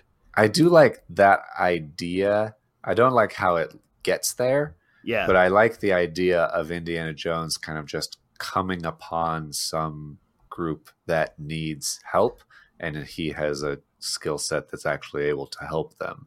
Yeah. I think that's interesting. Or he comes across this tribe that has this problem, and they're like, oh, our crops won't grow, our kids are getting stolen, and he knows what the stones are. He knows kind of what the temple is, and he thought nobody was there anymore. And so that kind of setup, I kind of like. I could have done with more of that, but it's whatever. But instead you got you're telling me that you're not a big fan of them using the life raft out of an airplane to survive the fall. No, and I don't like that almost as much as I don't like the refrigerator nuclear blasts thing. We're not getting to the fourth one yet. I'm just saying. But see, you did it too. Although I find the fridge more forgivable than the car into the tree. But we're going to get to it. We're going to get to it. There's a lot in that one. Yeah, it's always felt, the beginning of Temple has always felt very off. Mm-hmm. And the movie as a whole, you can just tell feels off. And it makes sense because when you go back and you read, like, you'll learn about it. You find out that the only person that was really, two people that were really into it was Harrison Ford, who was like, it was what it was. Like, we enjoyed it. And George Lucas. Everyone else, including Spielberg, was like, we did not enjoy a moment of this movie. We're just making it because we had to, and this was what we did. Which ended up being repeated with Crystal Skull, where Spielberg came out and was like, I did not like the whole thing. I just did it because he's my friend and this was his vision. Yeah. No wonder you can tell. Yeah, it's very obvious. Yeah, there's a lot of it. You were telling me about the kind of the making of stuff and going back to why Willie is such an unlikable lady. Because both Steven Spielberg and primarily George Lucas, they were going through breakups. Lucas was getting divorced, and the divorce was not like amicable. It wasn't a pretty divorce. Mm-hmm. It kind of makes sense that he would end up writing a story where hearts are getting ripped out. Your life is made a living hell, and your leading lady is the biggest pain in the ass that everyone hates. It's a much darker story for a darker time in their lives. Way darker story, which I read a thing where like they had all agreed, hey, let's try and go with a little darker tone. Mm-hmm. I guess originally to add a little more depth to the characters. I don't think it adds too much depth to any character. I think the movie just ended up getting so dark and so twisted just due to outside circumstances really influencing the story. I still don't understand how he went from a divorce to like child slavery. Yeah, that's the thing. I'm like, okay, you talk about ripping hearts out of people's chests. I get it. Totally makes sense. Right. Enslaving children with mind control. I don't make that leap, really. Right. That one's a little harder to connect the dots with. Yeah. Unless there was like, I don't remember if they had kids at that point. They may have, and maybe it was one of those cliche divorces where, talk shit about the other parent. Who knows? But even with that said, when I watch that movie now, and I can find a lot that I enjoy and am very entertained by, I'll always love the minecart chase. Yeah. I'll always love it when when Indy snaps back too after Short Round like burns him to snap him out of the trance. Yeah. I always love that. I love when Indy tells him like, hey, it's me, kid. Like that's just, you feel good as a fan of this franchise. When Indy snaps back, it's almost not just Indy, the character is back, but it's almost like he's winking at the audience of like, now you're going to get what you originally came here to get, because it's going to be okay. You do. You get the adventure suddenly. You get this crazy minecart chase. You get Indy saving all these kids, beating the crap out of all these bad guys, killing them in creative ways with the minecarts. It becomes fun, and it becomes very enjoyable after that. Everything leading to that is just off. Yeah. Like, it's entertaining, but it's off. Yeah. Temple, I miss Sala. I miss Marcus. I miss a lot of the Indy stuff. You don't have him in the classroom. He only gets dressed up for that one dinner, which is the grossest dinner I've ever seen, with the snakes coming out of the big snake. It always makes me grossed out. What, you don't want chilled monkey brains? No. Or eyeball soup? It's horribly disgusting. But that's the point. And it's totally fine. But it's just like, it's not quite Indy. So it's weird to make it a prequel movie. I guess maybe it works better as a prequel movie than if this was the first movie. It would not work well. It's more of a, you already know the gist of the character. Here's just some other adventures that he was on. Yeah. Which, I don't mind the prequel of it. It's a prequel that works, in my opinion. Well, at least for the most part, it works. I definitely understand all the grief about it when it came out. Like, I was young and stuff, and when I finally got around to watching it, I had already heard the complaints about it. And then having seen it, I get it. Yeah. Like, I totally understood it, because the whole time I remember just being like, this just, why? Like, what's with this cult? What's with this whole setup? My biggest complaint is that they get way too close to the lava when they're on that rack. It's impractical. You would be burned alive really close. Way closer. You mean you have a bigger problem with how close they get to the lava, but not the guy still alive, even though the cult priest is holding his heart in his hand? No, that's mystical. Like, you can use the same argument that the whole ride to the lava is mystical. But he didn't pull out Willie's heart. The mysticism of it all doesn't end until they're dipped into it to be He didn't purified. Pull out Willie's heart, and Willie is totally fine when she goes down a couple times. Okay, see, they should have just let Willie die. They should have ripped out Willie's heart, I think is what I'm saying. They should have just... She shouldn't have ever made it that far into the story. Yeah, she's just so reluctant and unhelpful. I just can't stand her. It does have some parts in it, though, that I really like. Like, I think it's fun. Well, I like the shot, really, of when Indy and Short Round are stuck in the trap. That's exactly what I was just thinking of, yeah. There's a shot of Indy where he's sitting there, and one of the spikes is, like, bending the hat down. Yeah. It's a good shot. It's a cool shot. I like that. I like the traps that they get into. Yeah. Listening to Willie cry about a bug is a bit much. But yeah. But it is kind of a funny juxtaposition where she's complaining about the situation she's in when they are literally being squashed to death trying to get her to help really about to die. Yeah. it kind of is funny. And you do have to laugh. I mean, you can't help but laugh when it's finally said and done and she's in the room and they're like, okay, let's get out of here. And she starts the whole sequence over again. They're like, God damn it. Yeah. Yeah, for sure. Like, you can't help but laugh about that. Yeah. Yeah, Temple never had that same kind of like super fun, adventurous feeling until the last half hour of the movie. I think it's a 2-hour film. I think it's fun, but it's missing the magic of the other two. Is.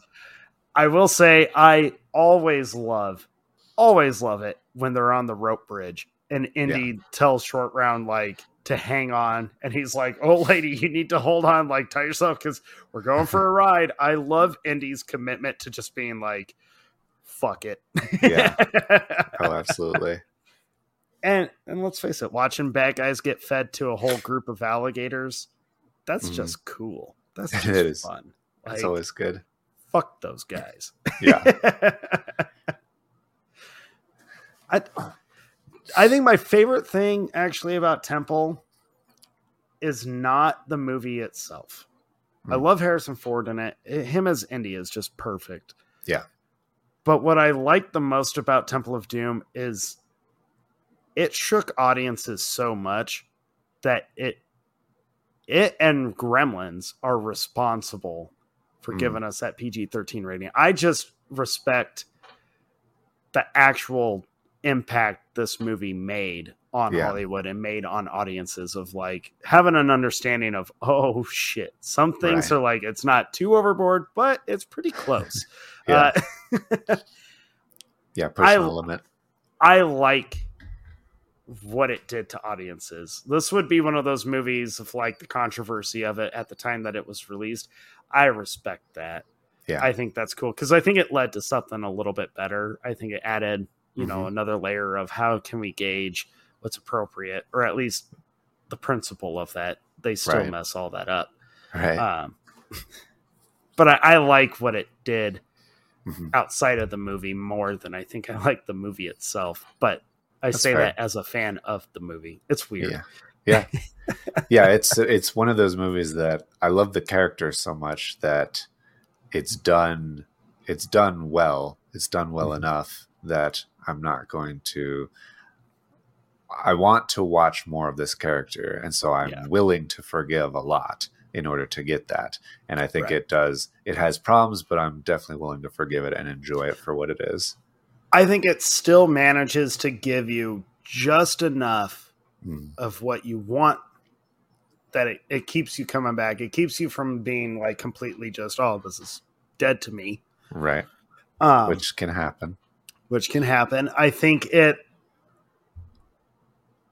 time has gone on, and maybe it is thanks to Crystal Skull of audiences being like, you know what, not so bad. Just like, you know, audiences before our time with Return of the Jedi, where so many people were kind of like, this is not a great movie due to the Ewoks or whatnot. But then everyone watched episode 1 and was like, you know what?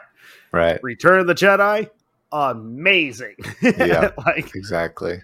I think that same effect happened here because Temple of Doom, I think, has been completely absolved of all complaints almost, it seems like, especially from fans, where everyone is like, sure, it has its problems, but we enjoy it. We keep rewatching it. Yeah, it's still a good movie generally. It's still a well-crafted film. Yeah. But yeah, that's not too much Temple. But not as good as Last Crusade. And this one, Raiders might be the perfect one in the franchise. Like, I agree with you. I think it is on par with Jurassic Park as just, it's one of those movies that's just, it's perfect. It's exactly how it needs to be. It's always going to stand the test of time. Don't ever need anyone fucking touch it and try and change it. Just, yeah. Looking at you, George Lucas. Right. But personally, Last Crusade is my favorite in the franchise. It's 100%. I don't even. I try to pinpoint it every time. It is the deepest story, and I love the father-son relationship of it, and the whole idea of like them coming to terms with each other and just learning how to like get over their own shit. Yeah, reconcile. But it's so enjoyable. It's so fun. It's got super high stakes in it. You know, you get extra physical antics. It's almost like, and it's weird because when I watched this the first time, I had only seen Raiders and then Last Crusade. And then when I was a little older, it was Raiders, Temple, Last Crusade. But it always felt like this was the one. Like, this is how you actually end a trilogy. This is how you do it, where it's like you have all this build up, but this is your payoff. He's got immortality for 10 minutes. right. Like, you literally made this guy immortal, but then you take it away. Last Crusade is just so fucking good. I love Last Crusade so much.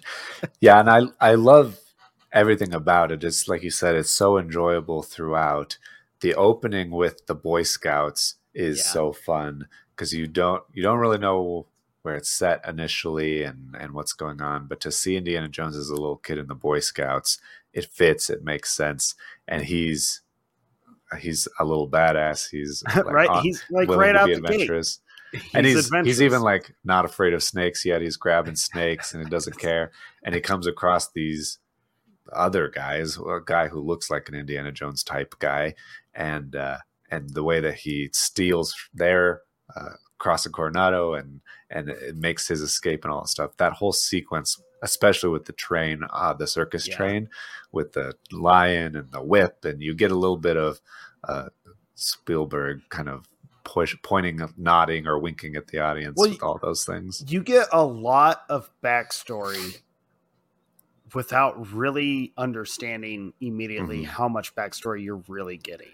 Yeah. Oh, yeah. That's true. Like, you get so much in that opening sequence. Yeah. Why he's afraid of snakes. You get the scar on his chin and the use of the whip. Why he keeps using the whip. You get you hat. Learn where he got the look from.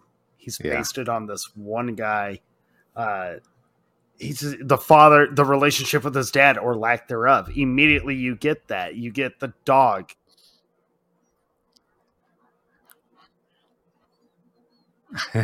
Yeah. Which I think is one of my favorite little details. Like, you don't even know that you just met the real Indiana Jones, and that's not his name. Yeah. The joke doesn't come until much later. And I also really love the dog. Right. And I love that once again, because it's like triumphant. You know, he's made it off of the train. They have that cool thing in the magic cart where he like gets in the box and it somehow lets him out of the caboose, and he's running down the tracks, and he got the whatever he is, the explorer guy, just kind of like having that respect for the kid. Yeah. Like, good on you. You did it. Yeah. You did good. But I've always loved how it all gets taken away from him, just like at the start of Raiders. But now it feels worse. Yeah. Now it feels like, because he's young. He's a kid. And you feel like these dudes are just, I mean, they're kind of the same as Belloc. They're in it for the money. They're just kind of gray robber type guys. But it feels worse as a kid that he worked so hard to save this thing and also to show his dad, and his dad kind of waves him off, or you feel like maybe his dad could have helped him, but instead he just has it stolen away from him. Right. Like, taken him immediately away. Yeah. But it's always, I read a cool thing two cool things. So River Phoenix, Harrison Ford actually picked River Phoenix to play the young version of him. I thought that was really cool. That is cool. And then to one up it, River Phoenix chose not to, like, I guess essentially play a young Indiana Jones, but he based his performance off of just hanging out with Harrison Ford, just watching Harrison Ford and learning him. And I was like, it made me think of like Forrest Gump, but in reverse, whereas Tom Hanks based his whole thing off of the kid. that played the young Forrest. This time it was reversed, but it was like that kind of approach, that performance works so much better than trying to focus on being a young version of this character, because the idea is to get the audience to believe this actor is that character, so why don't you base it off of this actor? Like I just thought, what a cool thing that River Phoenix did, and what a cool thing that Harrison Ford was like in his corner from the get-go. Yeah, and I think that's a thing that actors can want to do, is like, how do I make this my version of that character? Yeah. Where Indiana Jones is such a... No, Harrison Ford is and will always be Indiana Jones, and you can't change it. Nobody else can do it, so just do him. Yeah. Yeah, just... It's him. And it's funny, because like we've grown up watching Harrison Ford. It's weird that he's 80, right? Yeah. Isn't that what you told me? I think so, yeah. He's fucking old. He's old. He still looks pretty good for an old guy, but he's old. It's weird knowing, like, man, I've watched this dude save the world from the Ark, from Nazis twice. Yeah. I've watched this dude save a bunch of enslaved children. I've watched this dude save his family from a hijacked Air Force One. I've watched this dude like save his family from Irish terrorists. I've watched him do all these incredible things, and now he's like 80 years old. And I'm definitely going to go watch him save the world one more time with Dial. Yeah. But I lost my track of what I was saying, but it's just been like, it's so wild to me knowing that a lot of my movie watching life has been spent watching Harrison Ford. Yeah. And just all the interviews with him, all the stuff, like he really does strike me as the kind of person who actually is Indiana Jones, just without the trekking through the jungle, I guess, essentially to find a buried treasure. Right. But he's known for telling fellow actors, like during fight scenes, telling them like, oh no, it's a fight scene, so hit me. Like he told Daniel Craig on Cowboys and Aliens, like, no, I need you to actually hit me in the face. Like, I'm not going to get mad at you, but it sells the scene better. He had his stunt man on this movie told him, like, appreciate you doing the stunt work. You have to let me do my job. Yeah. Like, yeah, for sure. I think it's so telling of Harrison Ford, the man and the actor. And obviously he's the biggest proponent of why this franchise is so massive to this day. Yeah. When I found out like how River Phoenix approached this just based off of Harrison Ford, the man, I thought like, well, no wonder it perfectly fits. Yeah. Because as soon as you learn that he's Indiana Jones, like, yep, I see it. I get it. Yeah. There is no question in my mind. Oh, absolutely. And I love that transition when the dude puts the hat on him and you get the music score kind of comes up for that brief second. And then it's like the crashing wave. He gets punched in the face. And all of a sudden you're like, oh, like we're not trekking anywhere. We're actually in the middle of a fight right now. Yeah. Love the fight. And it's a continuation because he's still pursuing that same relic that he was after as a kid, or came across as a kid. And he really wants to close the loop on it, basically. I love that boat fight scene. It's so much fun. It's short-lived, but it's so much fun. It's just, I love... One of the things that I think is just so entertaining and just fun to like kind of focus on is the sound design of like the hits in this franchise. I love the way every punch or kick sounds. It's just like, it's specific to this trilogy. I feel if you tried to put those sounds in any other action movie, it just wouldn't. I don't think it would fit.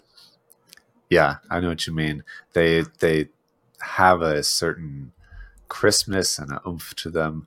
Yeah, they're great. It's so fun. And I love hearing it. I love hearing the like whoop to it and all that. Oh, absolutely.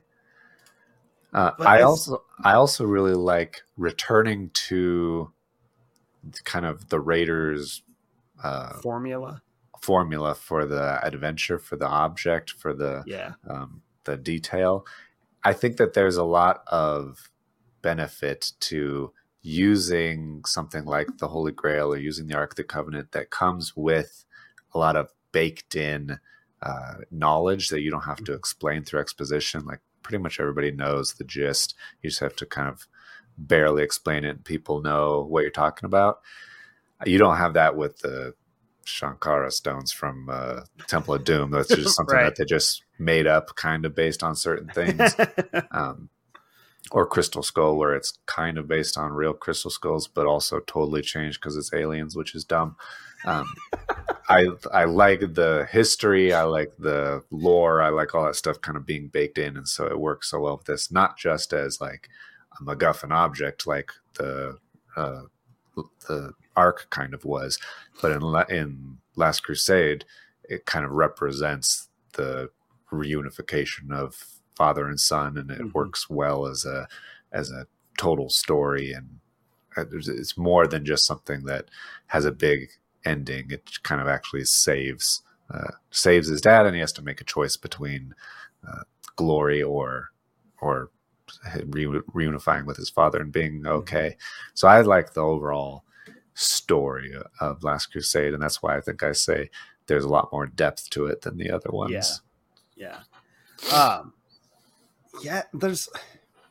I feel like the idea of the search for the Holy Grail, it always strikes me as like an obvious choice, but a good obvious choice. Like you're not going to get faulted for doing that. I think it's just one of those potential relics that just is always going to be at the forefront of people's ideas of a treasure hunt. You know, there was a whole crusade led, and it was a part of that, a small part, but it was a part of that. You know, the lore behind it is so massive, and it's such an old story and it's such an old item. And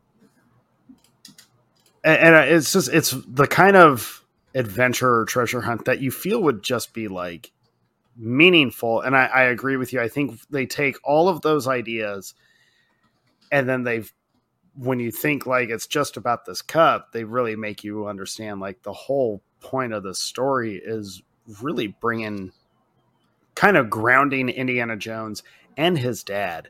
Yeah. The reconciliation is there. And just the idea of like,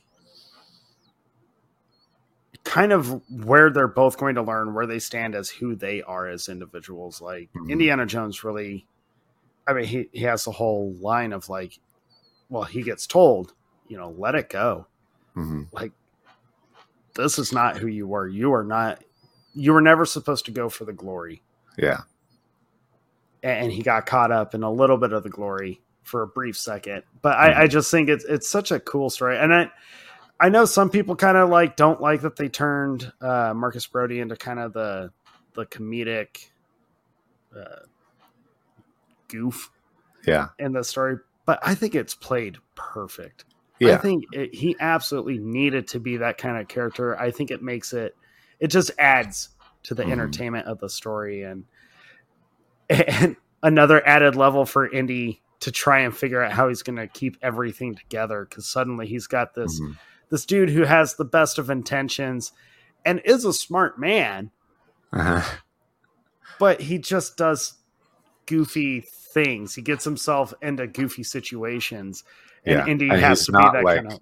He's a classroom guy. He's not used to being out in the field. And right. And so Indy, like, stuff. There's so many scenes with Indy where you can see him trying to like keep Brody and like, no, you gotta like corralling all these different elements of this adventure. Yeah. And I love the contrast in this where when you see Indy in the classroom, he's telling everybody there's never treasure maps. X never marks the spot.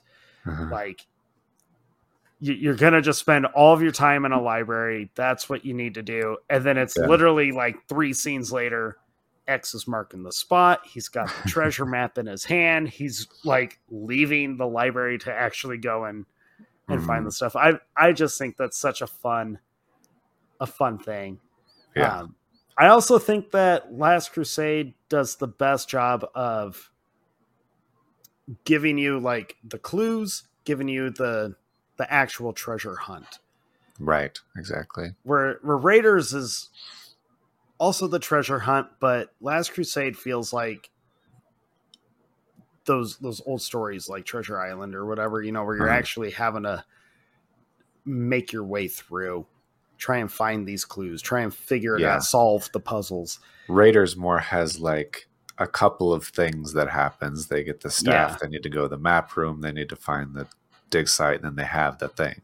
Mm-hmm. Whereas Last Crusade is more of a mystery, and I feel like it does a good job of taking the audience with you to do you code the riddles in the book, in his dad's journal, and then in the library with the X marks the spot and all that stuff, and then the figuring out where it is, going through all of the trials and the penitent man shall pass and all of that stuff.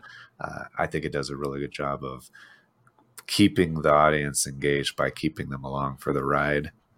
Yeah, and I mean, you're rooting for everyone. Not Donovan. No, don't root for Donovan. No. And I actually know like Lucas and Spielberg were kind of like, oh, we're gonna do Nazis again, like kind of reluctantly because it was a time period. I like that they stuck with going back to the Nazis and making them the enemy again. I thought that worked really well. It definitely felt like a good callback to Raiders without being the like full on callback to Raiders. You know, it was, to me, I always took it as the Ark attempt failed. So now the Nazis have been trying to figure out, okay, what other thing can we do? Or Adolf Hitler was trying to figure out what other thing. Right. I think one of the funniest scenes of the movie is still Indy running into Adolf and him signing the diary. Yeah. I totally agree. I love that scene. But I know you had Elsa on your Femme Fatales or villains. No, she was in my Femme Fatales list.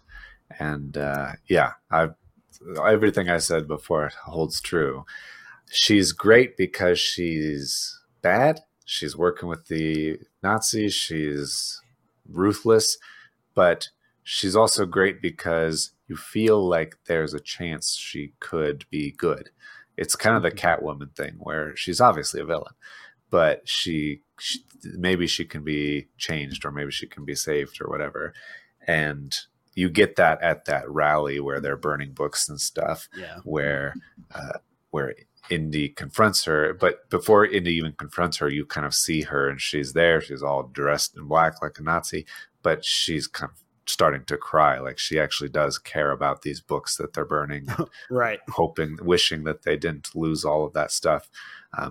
And so even when Indy confronts her, like, you're supposed to be a scholar, I can't believe you would put up with this. She kind of pushes back and lets him know that she doesn't really. She's great. She's awesome. Except she's kind of gross, Jake. Why is she gross? She slept with both Joneses. Well, there's a funny line.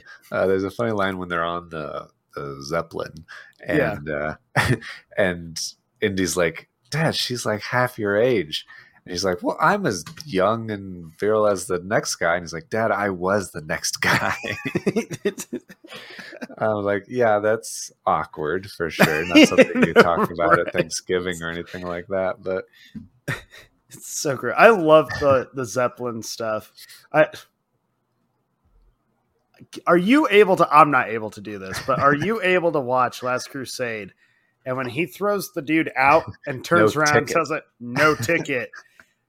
I cannot watch that movie without saying that line at that moment with the movie. I can't do 100%. it. I have to say it every time. Yeah. Yep. I feel the same way. Like the third time I watched it in preparation for this, I had like, okay, I'm watching it. I've got my notes and stuff. I'm going to do a couple things. Like, I'll get some laundry going while it's playing. And I found myself walking out of my bedroom with my laundry basket and the movie's playing. That scene's gone. I wasn't even looking at the screen. I just heard him get thrown.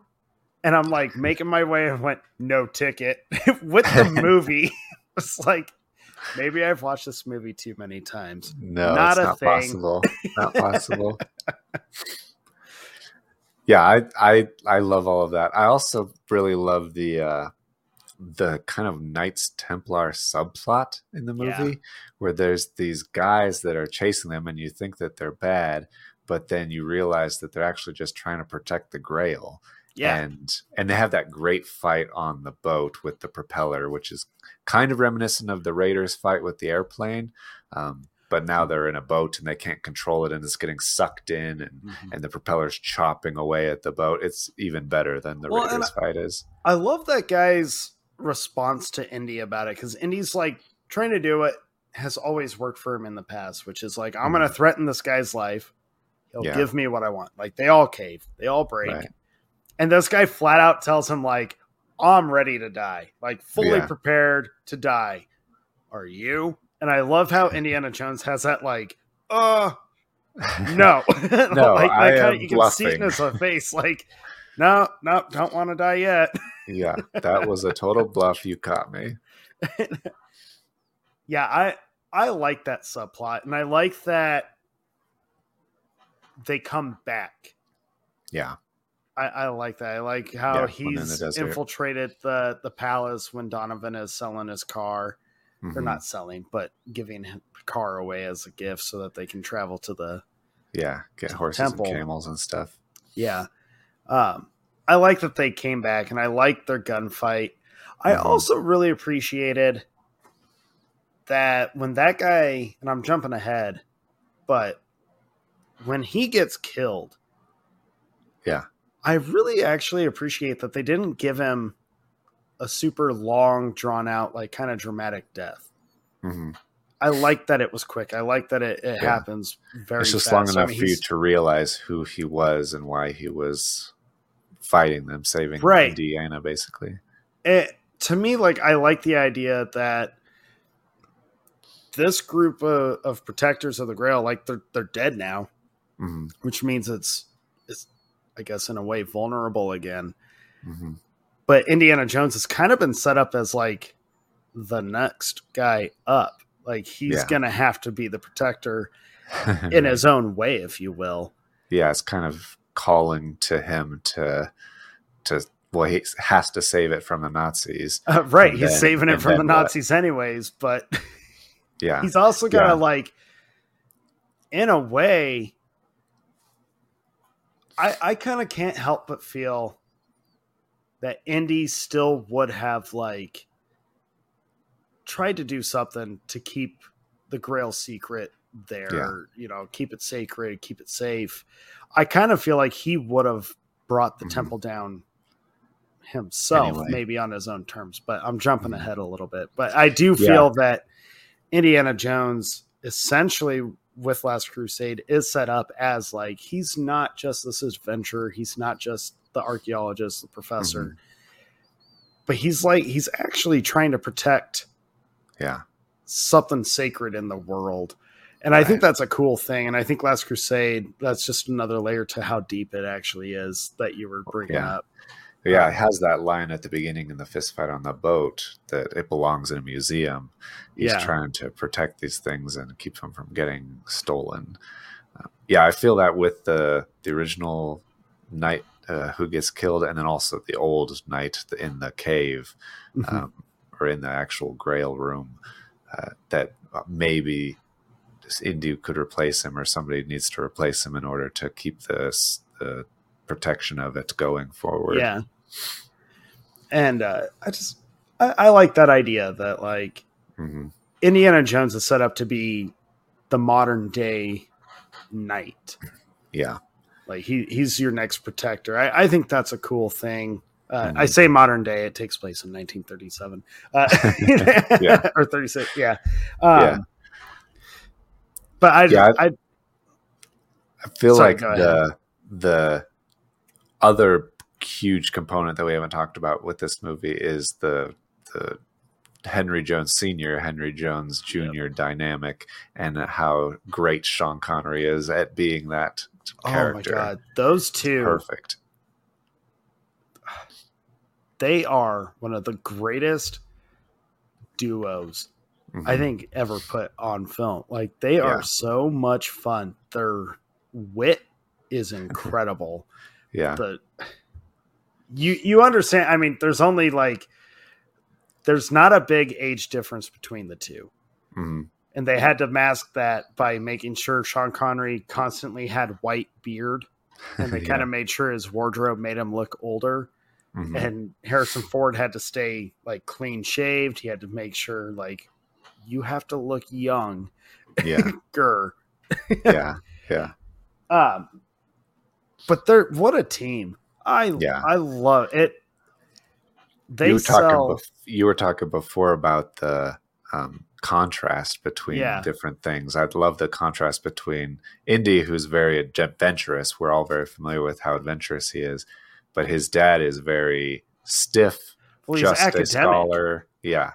He's a complete academic scholar and obviously influenced Indiana, but also kind of opposed to Indy's lifestyle or choices. Well, he's never really understood what all Indiana Jones actually does. Yeah. And so it's kind of cool to have him see what he does, but there's also there's tension there where he doesn't really respect it. And you can see when Indiana Jones is like riding the motorcycle and he's getting these Nazis off their tail and he's making them like flip and explode and all stuff. And he like looks at his dad like, wasn't that cool? Like, can you believe I did that? I saved us. And his dad just kind of like gives him a look like he's not terribly impressed. Well, like, and you just see him. Yeah, Indy's face just kind of sinks like, oh, I disappointed my dad again. Yet again. Yeah, they sell the father-son, the troubled father-son relationship very well. Mm-hmm. Just in looks. Another thing that I really enjoy about that whole dynamic between the two is also on the Zeppelin, where Indy is complaining to his dad of like, you were never around, you never talked to me, we never chat, like you were never around for me to talk to. And his dad flat out is like, I'm right here, like I'm here now, talk.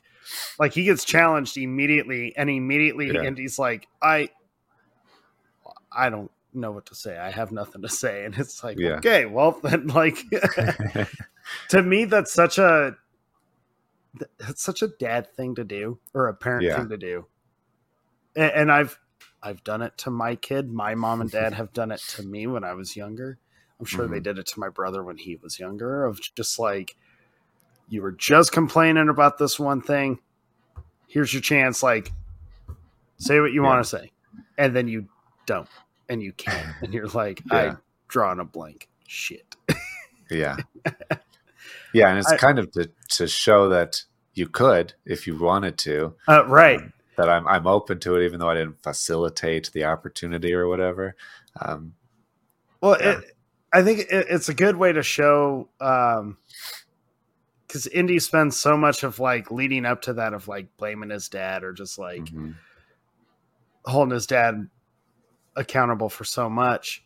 And that scene kind of helps like reground him, you know, give him a little humility of like, I mean, you're at fault too, dude. Like you could have talked to your dad at any time. You could have sat him down. You could have reconciled this relationship so long ago, instead of waiting until your dad has vanished and you have to not only go find the Grail, but you also have to find your dad because he's been taken by the enemy. Right. I do like the callback to Temple, especially since Temple is a prequel where they're in the biplane and his dad's like, you know how to fly a plane? And he's like, fly? Yeah. Land? No. I like the callback because he never lands any plane. He lets it crash. Yeah. I also love, you were talking before about how, like in Raiders, Indiana Jones makes mistakes and just has to like work around them. I love when his dad is shooting the tail gun and actually shoots the tail off the plane. It's like, are we hit? Well, more or less. And it works well because even it's different than like Willie, who's like slowing Indy down and all this stuff. His dad is slowing him down also because his dad has no idea how to do any of this stuff. But his dad is also more adaptable, like Indiana is, where he, once they get on the ground, he uses his little umbrella to scare the birds up and actually saves them. Indy didn't think of that, but his dad is still, creative or inventive enough to be light on his feet. Well, it's a good. You learn so much about Indiana Jones of like, he might have this rift with his dad, but clearly a lot of how he presents himself, how he carries himself, comes across handles situations. He's learned these tricks from his dad, and you see that from his dad. You know that him making mistakes and like either passing the blame or making a joke of it, or just the adaptability with like, Henry Sr. using the umbrella against the birds. You kind of learn like he's been learning all this stuff from his dad. Clearly he got all the academic stuff from his father. Yeah. He's just kind of taking it on his own through probably a rebellious nature, meaning well, but approaching it in a different way than his dad would have rather seen. Yeah, for sure. Which is a funny thing that you got to say about Crystal Skull, because they bring that back, but they flip it a little bit. Yeah. But him and Connery, like, I will always be bummed that Connery chose not to come back to cameo in Crystal Skull. I respect his decision to stay retired and be like, no, I don't want to just be a gimmick. I respect that. Yeah.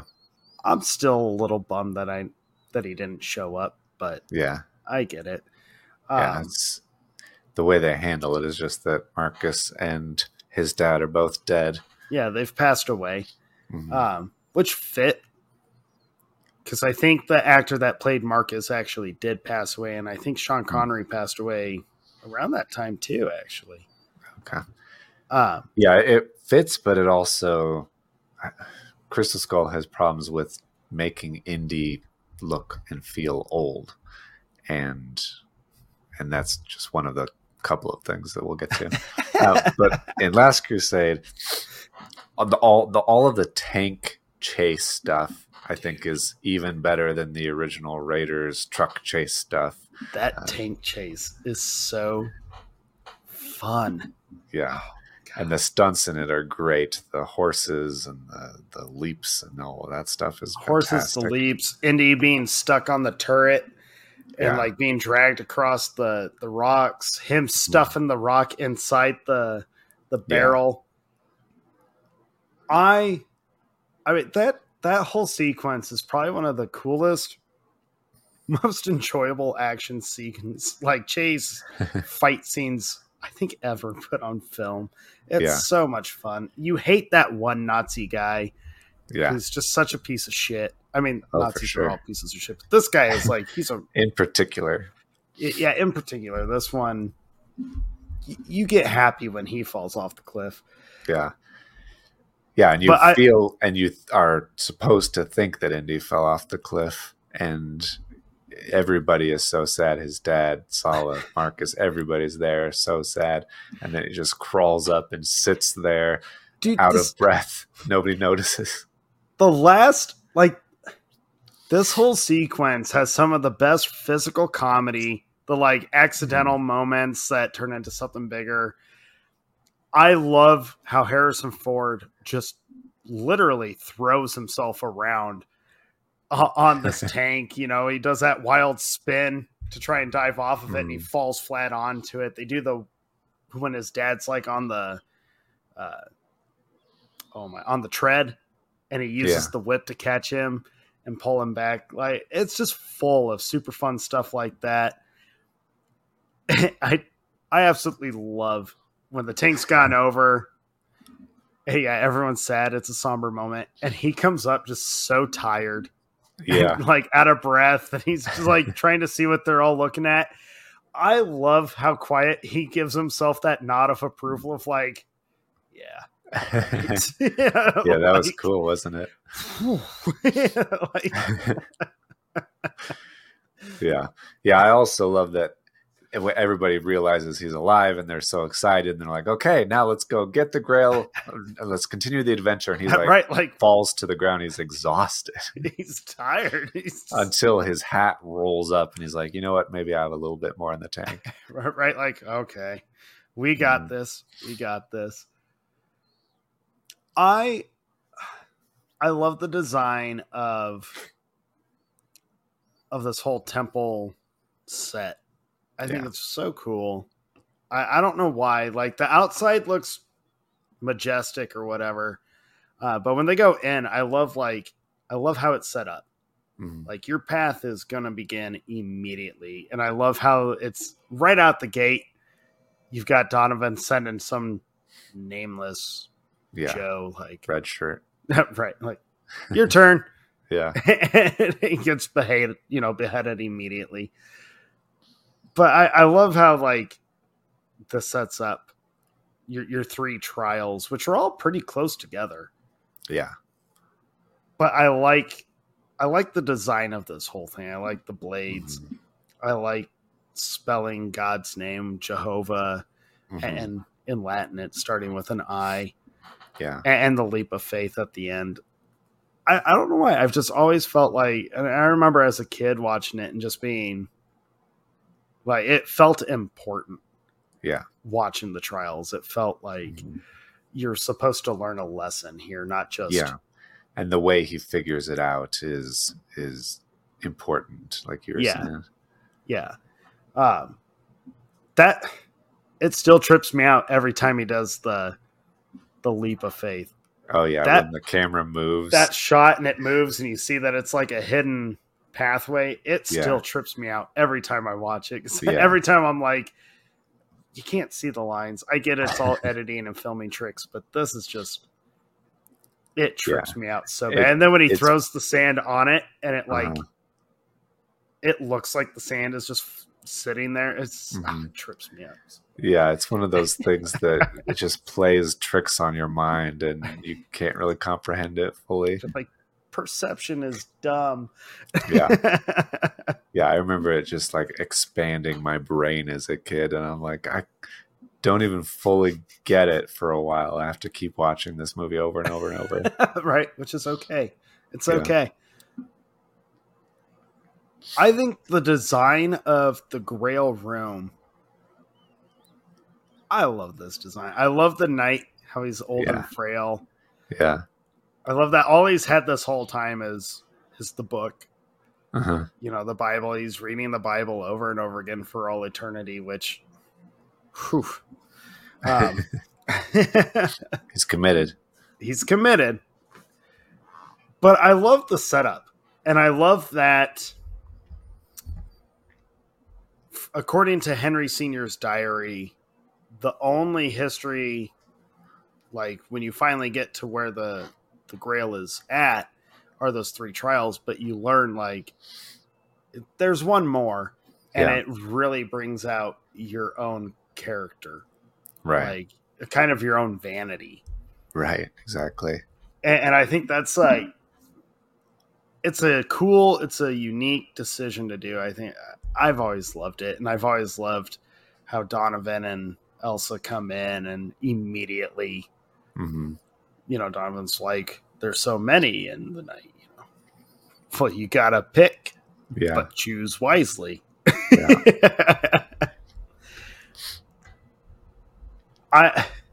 So there was a thing where they said Elsa, you know, she's like, let me pick the Grail. Yeah. And she picks this golden, ornate, just obnoxious looking fucking thing. Gaudy. And I love how Donovan, like the way Donovan holds it, I love, he's like bracing the base of it with his hand and like kind of cupping in. his line of like, it truly is what does he say? It's truly is the cup of the King of Kings or something like that. Uh-huh. And but they've said that like when Elsa gives it to Donovan, the theory is because she looks at Indy, she gives him like a quick glance and kind of like a quick little, very subtle head shake. And people have said that's like supposed to be her, another hint of her redemption, which I know you're big on. Have you taken that subtlety as that, or have you taken it? I've always taken it as her sincerely choosing it, and kind of to me that little like look and head shake to Indy to me has always been like, sorry Indy, but like you've lost. Right, exactly. That's how I've always taken it. But I was reading stuff about it, agree. And there's so many people that have said no, it's supposed to be her, like another hint that she could be redeemed, or that she purposely chose the wrong Grail. No, so that Donovan would die. I don't think so. I think that she had no idea, and she chose the best she could out of hubris or whatever. Yeah, and because I think she's genuinely surprised when Indy takes the one that he does, which is a little carpenter's wooden like chalice kind of thing, and so I think, and then I think that she also fails to be redeemed later when she wants to, take it across the threshold, the seal on the floor. So I don't buy that at all. I'm with you. I was like, I might be the only one that is going to stand by my original take on the scene. I love when he does drink it though, and he gets like the hair grows all. Donovan's death, dude. It's fantastic. It's on. We get another gross death. In Raiders, we had the melting faces and the exploding head, and Temple, we get the big brute that gets like pulled into the rock crusher. Yeah. And he gets smashed and crushed, and then the dude's being eaten by the gators. And this one, Donovan decays instantly. Yeah. And it's even more scary because he's like still alive as it's happening. And so he like lunges at Elsa, and she's like, ah! And he's like holding on to her, and then he blows up. He's like basically like a zombie with melting skin and bones and everything. He looks just like the Crypt Keeper from Tales from the Crypt at one point, but it's a little scarier because you've watched him like decay, and the sounds that he makes as he's like gurgling away and shit. Yeah. Gross. And you gotta love how the knight responds of just like, he has chosen poorly.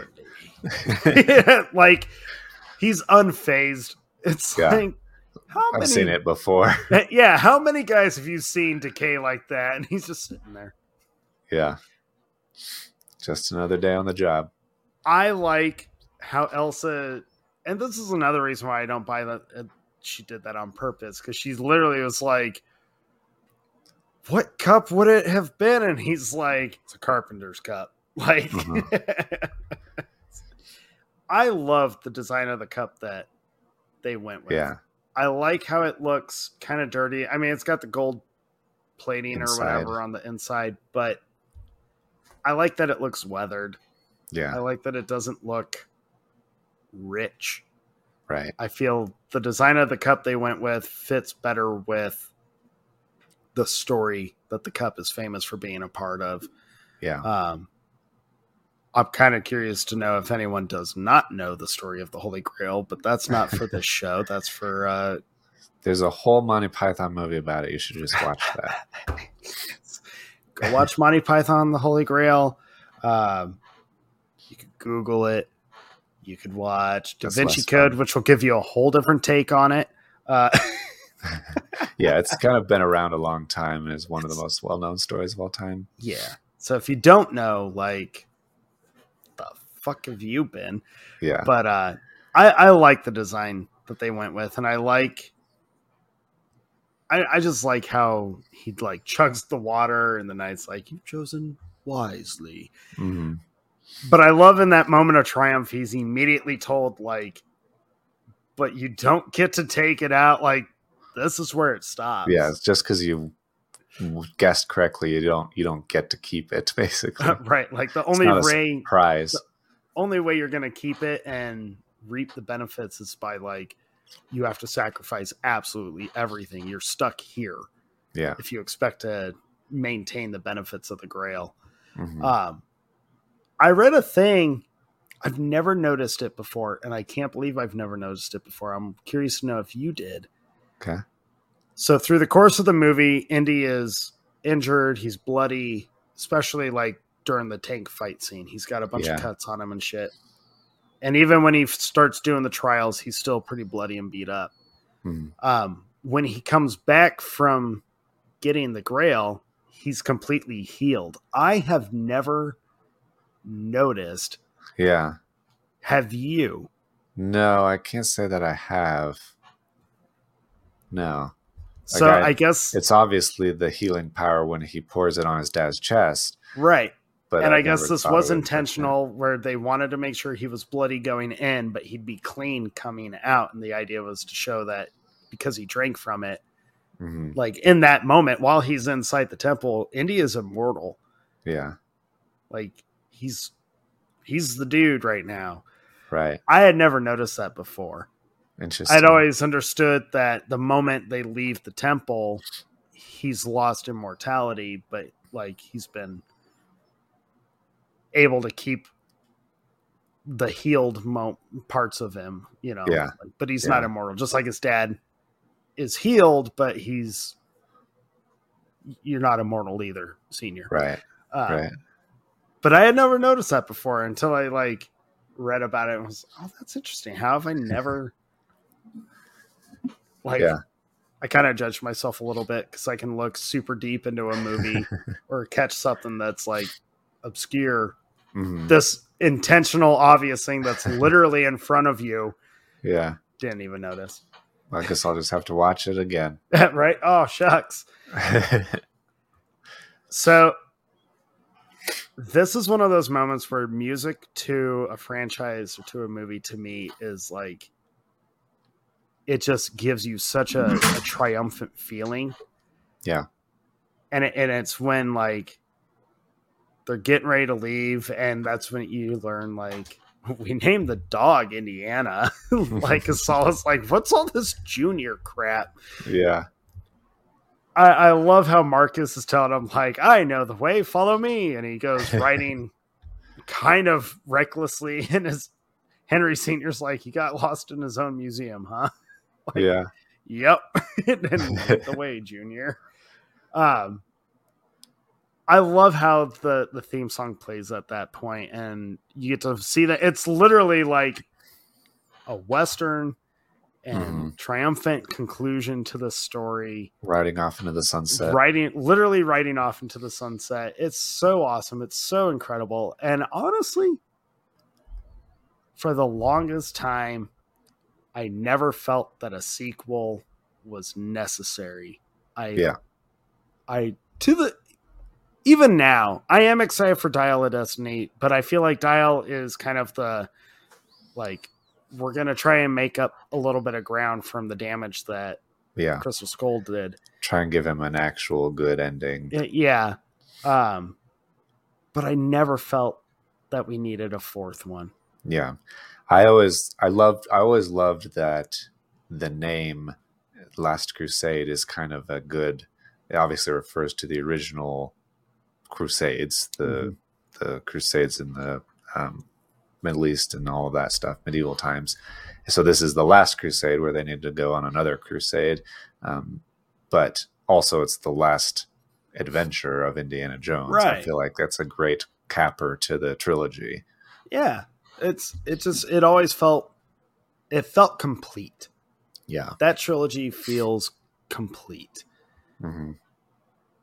And then 2008 happened, where I don't know what they were thinking, but so there are parts of this movie that I want to like, that I could potentially like. I like the 1957 Cold War era stuff. Well, yeah, because I mean, Nazis are done. Obviously, like they're gonna move the timetable up.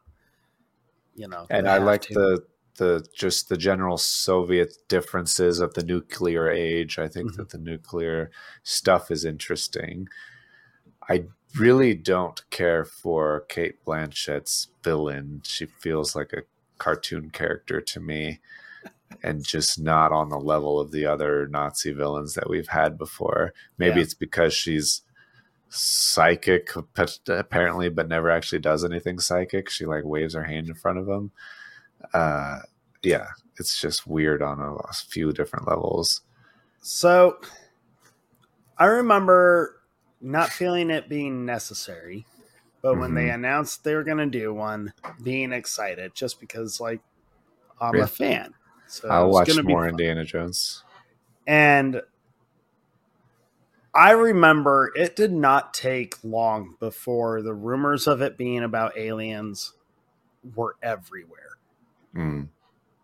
And I might have it a little mixed up, but I remember hearing the alien theories right after they announced that it was going to be like Cold War era against the Russians. And then it was alien stuff. And I was so adamant for so long, like there's not a chance in hell they're going to combine aliens with Indiana Jones. That is not the kind of thing that Indy is going to go for. He'll do magical stuff. Yeah. But aliens is just, it does not fit the Indiana Jones formula. It just doesn't. Yeah. And I remember arguing with people like there's no way they're doing aliens. Yeah. And then they announced the title of the movie. And I remember being like, no, it's not aliens. Like it's probably some made up artifact that just like the stones from Temple. Yeah. And then I remember one of the first stills they released. Yeah. And it was Indiana Jones holding the crystal skull. And it's very obviously alien. And I remember being like, shit. This movie's going to be about aliens. And being so like, okay, I'm prepping myself for aliens. And then it was like, Shia LaBeouf is in this. And you were like, okay. He's probably Indy's son. Like, the secrecy around it did not happen. Everyone had everything figured out pretty quick. Yeah. I was still excited, even after all the trailers, to go see it. I remember we went to the midnight showing of it. And I was stoked. I could see Indy on the big screen. New adventure. I was wary of aliens, but I was like, you know what? It's Indy. I get more Indiana Jones. We're good. And for the first, like, her psychic, Cate Blanchett's portrayal of this character did not bother me. Actually, still doesn't bother me because a lot like the Nazis or Nazi scientists, the Russians in that era were also just as crazy, where they believed in like all the magical stuff, and they believed in that they were psychics, and they were trained in this stuff or had natural abilities. So to me, like the way she acts was very, this fits. Like, crazy Russian scientists, this fits. Yeah. I remember very much enjoying the opening. I loved, we got another silhouette shot of him on the car with the hat. Very classic Spielberg opening with the car. And I still actually very much like how he shot it. Like it just has a different kind of feel to it. Like it feels old. It feels like it's from that time period. I like that a lot. You get that classic silhouette. Yeah. I really don't like the lighting when they get to the base because it's all very obviously on a sound stage and not real. Like it's some of the lighting gets a little weird. The lighting and green screen in this movie throughout is just out of control. The moment Shia LaBeouf shows up, I still feel like none of these other movies have needed any other character to have this grand entrance. Yeah. Ever. Yeah, this was not a character showing up. It was, hey, Shia LaBeouf is in this movie. Look, Shia LaBeouf is on a motorcycle. Mm-hmm. It's 1957 or whatever year Crystal Skull takes place in. And I remember just immediately feeling like, okay, something already doesn't feel right. Yeah.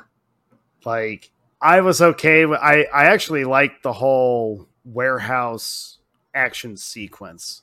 Like, I think it's fun. It's entertaining. It's action packed. The super magnetic shit is a little weird.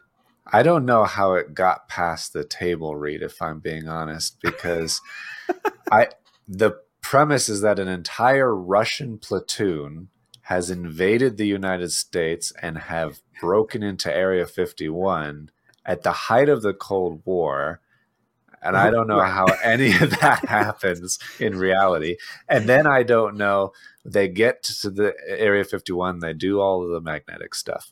They find the alien sarcophagus, whatever you want to call it. And they have to Indiana Jones tries to take it from them and all this stuff. You're the Russians in the Cold War, in your adversary's den of mysterious and superpowered objects, Area 51, the Ark of the Covenant is there. Everything is there. You don't take anything else. You just take this one little alien skeleton that might be psychic. You don't really know yet.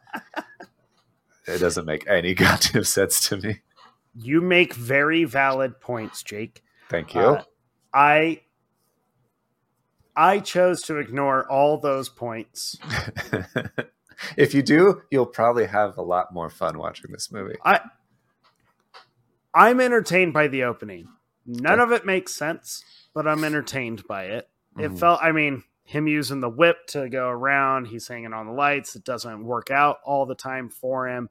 Yeah. It's got entertaining stuff to it. The fight, the sounds of the hits is back, and that's fun for me. That's all good. It's all good. I remember when this movie was coming out, people were talking about how old Harrison Ford is and how can he possibly keep up with his character. Dude, the dude does it. He does do it, but it makes you wonder, how do you do it in Dial of Destiny when you're 80 fucking years old now? Well, we're going to find out. People have a reason to complain. I guess all the jokes of his age, he demanded be in the movie. Because he thinks it's funny himself. Of I'm an old man and you're having me do fight scenes. This is funny. You should point this out. Yeah. Which I respect. Good on you, Harrison. Good on you. I think it's funny. I think it has moments. It's certainly not always bad. I think that it's uneven how they handle it, though. 100%. And I alluded this to before and I think you were going there also, where Mutt, his son, is now this rebel who's more action than anything, not really academic. And the premise is that it's basically what Indy was to his dad. Now Mutt is to Indiana Jones. And so but it's weird. It makes the premise uneven because they're trying to sell, it's Indiana Jones. He's a badass. He's all of these things. But he's also old, and there's this young kid, and he's all this stuff. And so they're trying to make him Henry Sr. while also keeping him Indiana Jones. Yeah. And they don't really do a good job of defining it. There was so much around it that Shia LaBeouf was going to be taking over the franchise. Sure. That was the idea, I guess, was they're going to pass it to him.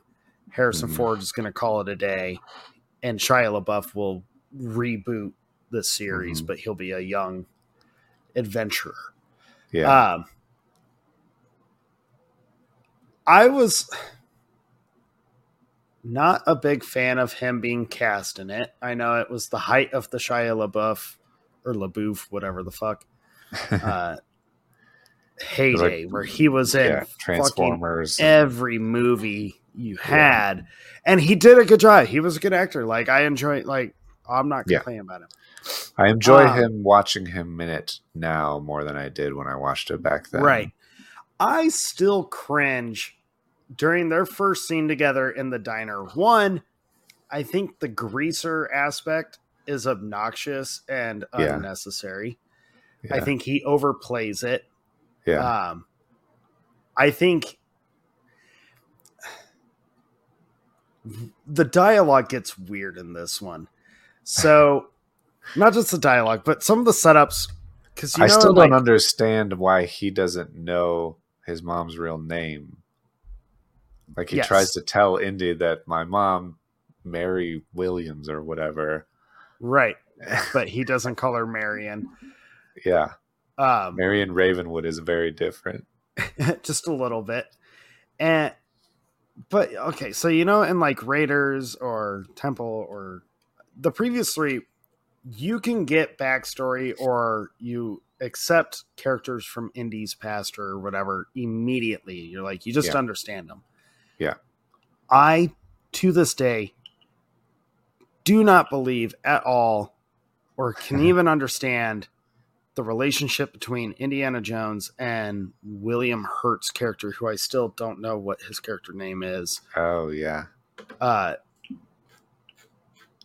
Actually, it's William Hurt, amazing actor. Yeah. Total respect to the dude. I don't like him in this movie. I hate his character. His character annoys me. Yeah. I get what they were going for. It just annoys me. But the way he reacts to Indy is obnoxious. Everything feels so forced. Yeah. In this movie, and that kind of bothers me. But call him Daddy-O. But I can buy some of it. I'm okay with some of it. It is what it is. Hearing Indiana Jones telling kids, if you want to be a good archaeologist, you got to get out of the library. It's a funny nod to like The Last Crusade, where he's telling them, no, you need to be in the library. Yeah. I'm fine with the movie. Pretty much, there's a lot of stuff in it that I'm like, ugh, okay, like we'll move past this scene. Mm-hmm. But then we get to the jungle. So you're skipping over the fridge scene? Yeah, I can forgive the fridge scene. I can forgive it. How does he hold the door shut? Dude, I told you, I can forgive. It's a stupid fucking scene. Okay. The scene drives me nuts. Don't get me wrong. Okay. Him surviving, like flying that far in this fridge. It's holding the door shut from the inside. But also not being knocked around inside. Right, not being knocked around, bouncing down, arms. Popping out. But he's not miles upon miles upon miles away from the explosion, but he still walks up that little mound to watch the fucking mushroom cloud happening. And then every time I'm like, washed off. He gets irradiated, but it gets washed off. Right. I'm always like, you're a little close, dude. You're a little close. He's Indiana Jones, man. He could do what he wants. True. You do find out that he was in the war at some point. They call him Colonel Jones when he gets washed off. Yeah. Which is interesting. And you find out that he was, well, I mean, you've already kind of been told about it, but now it's confirmed that he was part of a group of people selected to look at the wreckage, the famous wreckage of Roswell. Yeah. Which that is like the first big moment that I cringe and roll my eyes. That's the weirdest thing in this movie, is that because everybody knew that there were going to be aliens in it and that Mutt was probably his son, that they still try so hard to sell it as like a reveal. Yeah. And then they drop these little hints and you're like, yeah, obviously. And then they show the like drawings of the skull on the wall and they're like, yeah, obviously. It's so stupid. You're like, we get it. It's a fucking alien. Yeah. And then you get to the end of the movie and they're like, but what if it was aliens? And you're like, I know. We all know. Didn't we all know that already? I thought we were on the same page, folks. I guess not. Okay. Yeah. I like when Marion gets reintroduced. I like her and Indy being She's always great. That's cool. Because to me, they pick it up right where they left off to me. Like, the chemistry's there. They're fun together. You immediately buy like, oh, they they actually tried to have a relationship for a while, but it obviously did not work. Yeah. I like all that. And but they're in the jungle when that happens. But we're in the jungle. And the jungle is the worst part. It's so bad. But the jungle, you know what makes the jungle sequence so bad, Jake? The CGI? It's almost like after every stupid moment in it, yeah, it was like George Lucas and Spielberg were thinking, hold my beer, watch this. Yeah. How can we make this even worse? It's just worse. I also can't really stand Indy's buddy in this movie. Well, the double agent guy. I don't even remember his name. Yeah. The guy he's that just betrays him early on. Yeah. He's just annoying. He's unnecessary to me. Right. And well, everyone is pretty unnecessary. I really don't like this movie. Maybe I like it less than I actually thought I did. It's the kind of movie that you shouldn't think about at all, because if you do, it will fall apart. It's just a house of cards that looks kind of pretty. It's a bad movie, dude. Yeah, you can watch it and things happen and it's not terribly exciting, but things are happening all the time. If you think about it or anything, it just gets worse and worse and worse. And then you're in the jungle and you're like, how are we going to move this forward? Like, what else can we do with this stupid story? Mm-hmm. And then we get your car chase. Yeah. Just so dumb. Yeah. I always hate that scene so much. I hate the lighting of it. Like you said, I hate the obvious green screen of it. I hate the gag and the sudden realization that Mutt is a fencer. Yeah. Apparently his mom is like giving him fencing lessons because he knows all. And I hate that in the middle of this fight, she's instructing him. Yeah. Dad, don't forget to do the right, whatever fencing terms there are. Yeah. But I hate the gag of him getting hit in the nuts with all the plants. I do too. I hate this gag. Normally, a guy getting hit in the nuts is funny, and it's a gag that's like, it's an easy sell. People are going to enjoy it, but it's dumb in this movie. Yeah. It feels forced. And it goes on too long. And it goes on forever. You could sneak it in if it was like a quick, fun thing. So but it drags out. You brought up during this whole sword fight on the cars sequence. Mm-hmm. Why does it go on so long? Yeah. I've always thought, one, if you're Marion, the moment you see your kid get up to like sword fight this psycho Russian bitch, why wouldn't you just hit the brakes and be like, never mind, like, kid, you're not doing that today. Like, you're still mom. You still need to protect your kid. Right. If you're the Russians, the moment he is standing on both vehicles, drive why away. the hell wouldn't you just jerk the car? Yeah.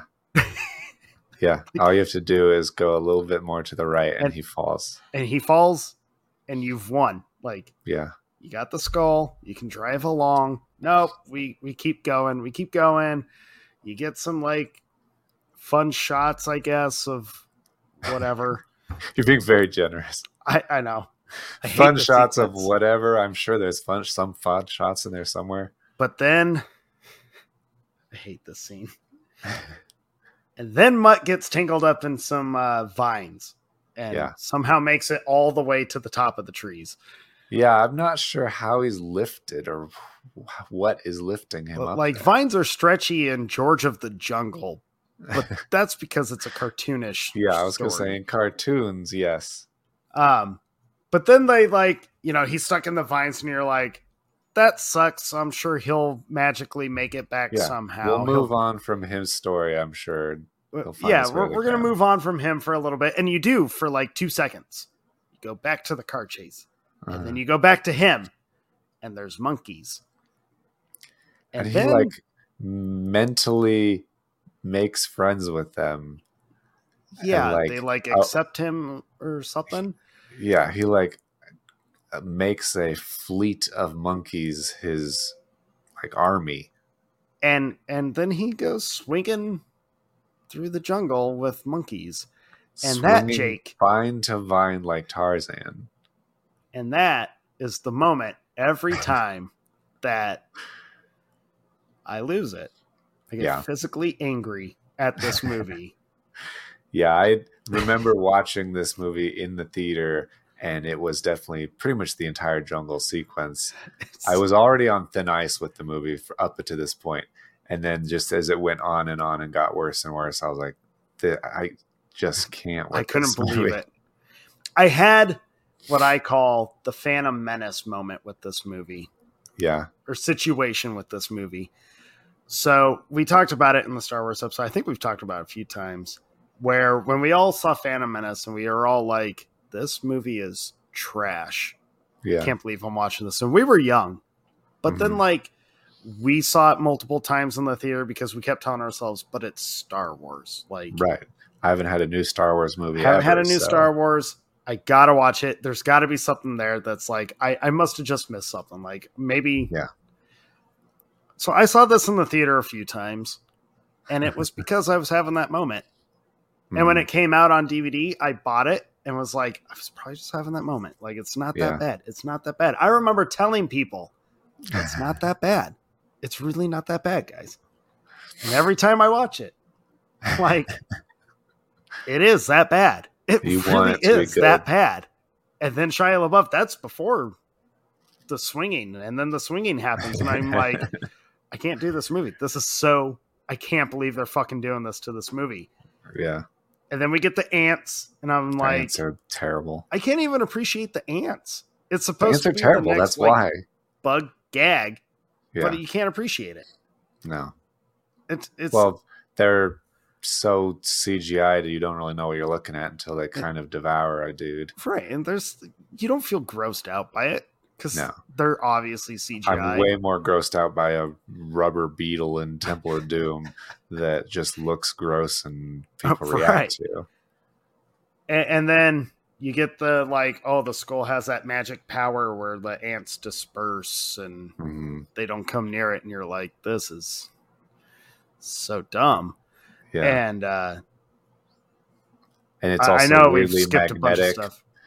The skull is magnetic, but it attracts the skull's magnetic. Oh wow, we'd skipped over them even getting the skull. Who cares? Yeah, the skull is they find the skull in the dumbest possible way. They go into a crypt and cut open a mummy, and they're like, "Oh, this one's already cut open." And they're like, "Oh yeah, there's this guy they called him the Gilded, whatever." And they try to give you this weird backstory of this dude and who's a skeleton in this mummy sarcophagus thing that they cut open. And Indy's like, well, why would they cut this open and not take him or take any of this gold around here? Why would they not do that? And then the gold flies out of his hand and he realizes there was a giant crystal alien skull sitting right behind him the whole time that nobody saw. What the fuck are you doing? And they're like, well, I don't understand why gold is magnetic to it because gold's not really magnetic. And there's all this other stuff. And crystal's not really magnetic. I don't understand. Neither is gold. Oh, God. So stupid. It's the laziest writing ever. Yeah. They literally just find it sitting behind this guy. It is bad how he just oh, here it is. Exactly like that. It was shit, how do we move this along? I don't know, just give it to him and we'll move the story. Yeah. Go. What if he just finds it lying on the ground? It's there. Yeah. Brush it off. They must not have seen it buried. Okay. Yeah, it was a little dusty. It looked like it was not something else. But back to the ants. I'm trying to remember how this leads up to this, but the Russians get away from all the ants after they eat the big guy and take him down into their home. Yeah, they start climbing down the mountain, down the cliff. That's right. So the Russians are climbing down the cliff. And then just as I'm shaking my head and I'm already physically angry at this movie, Marion comes barreling in as the hero of the day. Everyone piles in the car and they're like, Marion, you got to hit the brakes, honey. You're going too fast. We're going to go over. And she's like, I know. And she drives the fucking car into a fucking tree on the side of the cliff to the point where it gently lowers them into the water. Yeah. It rubber bands down like a cartoon. And they float away, and it flips back up, kills a couple Russians, and she's like got this smile. Everyone's like, "Oh, that was clever." No, no, it was fucking stupid. Yeah. No, there was nothing clever about that scene. Yeah. I remember being in the theater, Jake. I'll never forget this. I'm sitting there. I remember we were at the top, the back row, which we all at that time thought that was the best seat in the house. It's not, but that's what we thought. And I remember I'm surrounded by my wife and all of our friends. And I have been the most vocal, the most excited about this movie. And I'm sitting there just gripping the fucking arms of the chair. Like, how are you going to justify anything in this fucking movie? Yeah. I could not believe it. How am I going to face these people? I know. Like, I need these house lights to stay just shut down forever. Like, yeah, this movie can't end simply because I can't face everyone that I was like sharing my excitement with, because they're all going to look at me and be like, I'm sorry. Right. Yeah. It just gets where when they get to the actual temple, like the fucking tribe attacks them. Right. Yeah. And you think, oh, this could be exciting. Like, and then the fucking skull thing again. Oh, everyone bows down to it. And whatever William Hurt's character is, he's like mad genius, driven crazy by an alien skull that he had, but put back just to get again, just to come back. Right? Doesn't he like... He looked it in the eyes and got psychic weirded out by it somehow. And then Cate Blanchett tries to get Indiana Jones to look at the eyes to make him psychic so that he can communicate with William Hurt. That's right. And really then they work. find out this motion is apparently actually drawing, like, I forget the name of them, some kind of crazy lines. But all he does, I have watched this scene. I watched it so closely prepping for this, dude. Okay. So he does this motion. I'll do it this way. So he does this motion. Okay. I'm making a little circle with your hand. Thank you. You're welcome. When they put the pen in his hand and the paper behind it, to be the automatic writing, he's drawing like full shapes and shit, as if he's been drawing the full shapes the whole time. And I'm like, no, not once does his hand make any other shape than a circle.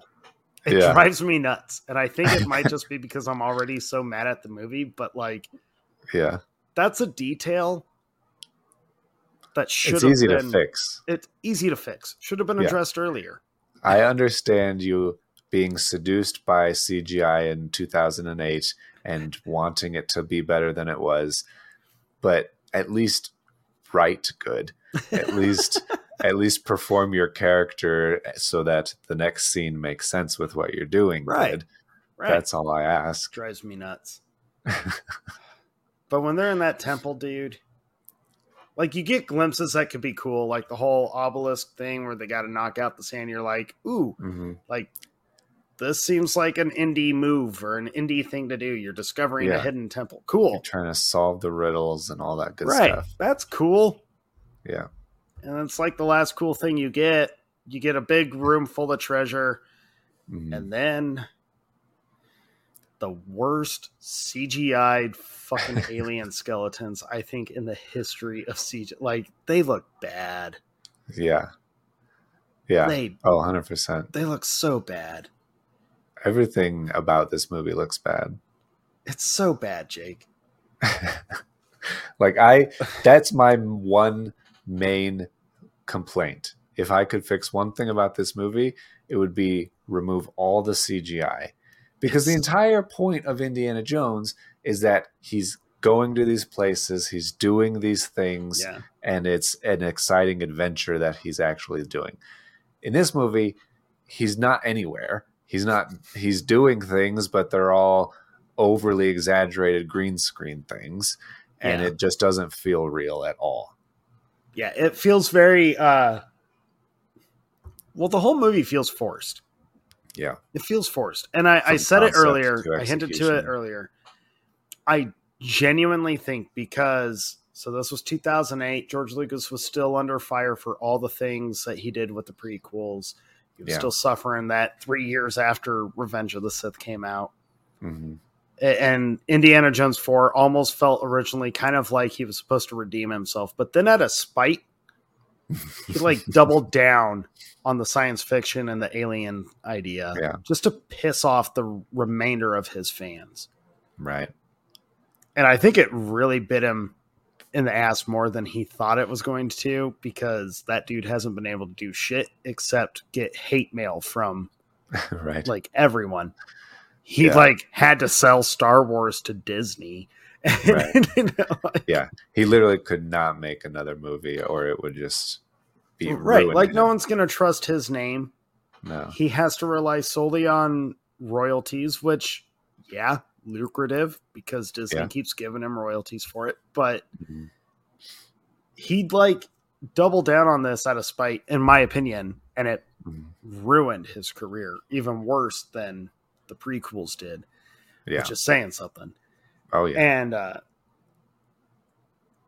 I just the CGI was an issue for me that first time watching, because I always loved the special effect, like the practical special effects, but even the digital effects that they did in like Raiders or they did in Last Crusade and like on all three of them, the digital stuff they did. Yeah, the Zeppelin stuff is obviously they're not actually there. There's all this other stuff going on, but it's just works on that scale, I guess, better. It worked for the aesthetic of that film so much better. Whereas Kingdom of Crystal Skull just felt like it was trying to rely on CGI to modernize it while taking place in a using it sparingly to like enhance a certain thing. Yeah. It's dependent on it and it needs it to work. Otherwise the entire action sequence doesn't work, and it doesn't work. And it doesn't for that work. reason. When they connect the skull, like bring the skull back. Yeah. And the Cate Blanchett's character is like, oh, they're a hive mind and teach me everything. I want to know everything. Mm-hmm. When they do the whole thing where the whole room's spinning and they all like form into the one alien, right? Yeah. I hate this scene. I hate this so much. I feel like my head was in my hands watching this in the theater. Like, I can't even believe. And you just watched it today, right? Yes, I did watch it today. But I remember seeing it for the first time that I just could not believe where this movie was going and that they would actually do this to this character. That they were doing this. When all was said and done, you know, they tried to do the like crazy death scene of the indie villain where her eyes set on fire and then she's like taken or dissipates or whatever. Yeah. But when the whole temple turns out to be their spaceship and they like, there's that one shot where you're like, well, that's an indie kind of scene. It's like the one practical effect they do where they're running across the bridge and all of it's like crashing. You got the water and the stones are all breaking right behind them. Like that's an indie moment. Too bad it lasts for like 2.5 seconds. Yeah. But they like, when they watch the ship take off and it flies away. Yeah, that was a gripping the arms in the theater again, being like, oh my God. Because then I know like this is the end of the movie. I don't know how I'm going to look these people in the eye. I did, but you're gonna have to eat shit. Oh, so much shit. Just when I was like so disappointed, so mad at this movie, you get what you said earlier where they're like, oh, they were aliens? And then you get like the dumbest dialogue yet again where William Hurt's character, whatever the fuck his name is, he goes, how does he say it? He's like, interdimensional beings to be precise. Like, shut the fuck up. Like, yeah. don't justify this shit. But then he has another line. I think it's Indy asks where he's like, where do you think they're going? And he's like, the space between spaces.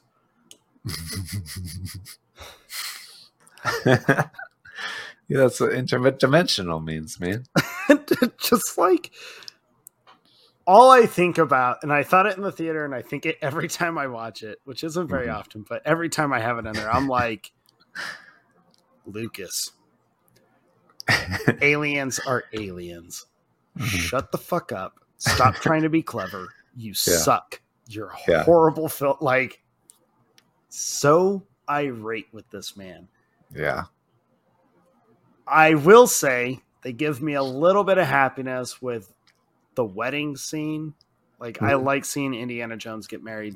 And I like how when Shia LaBeouf is trying to put his hat on, he steals it back from him. Like, not happening. Thank God that's not happening.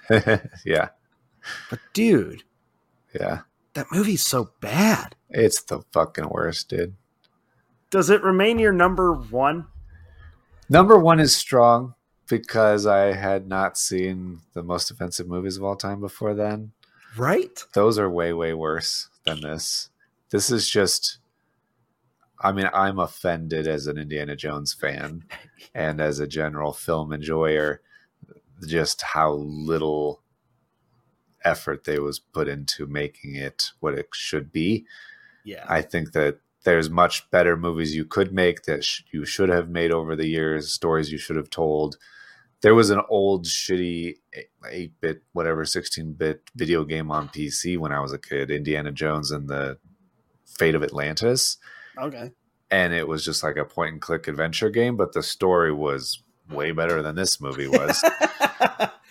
No aliens? No aliens. Sorry.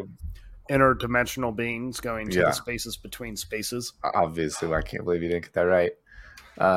This movie it is very terrible. And on the scale of movies that I want to love, should love, wish I had more of, it's very high on the list. Which is partly why I am very, very tentative about The Dial of Destiny. I feel like it could be good, but I think the best it will be is that it will be Force Awakens, where they do a lot of the same stuff over again, trying to flatten out the wrinkles that were caused by this movie. Try to tried to undo the prequels. You have to start there.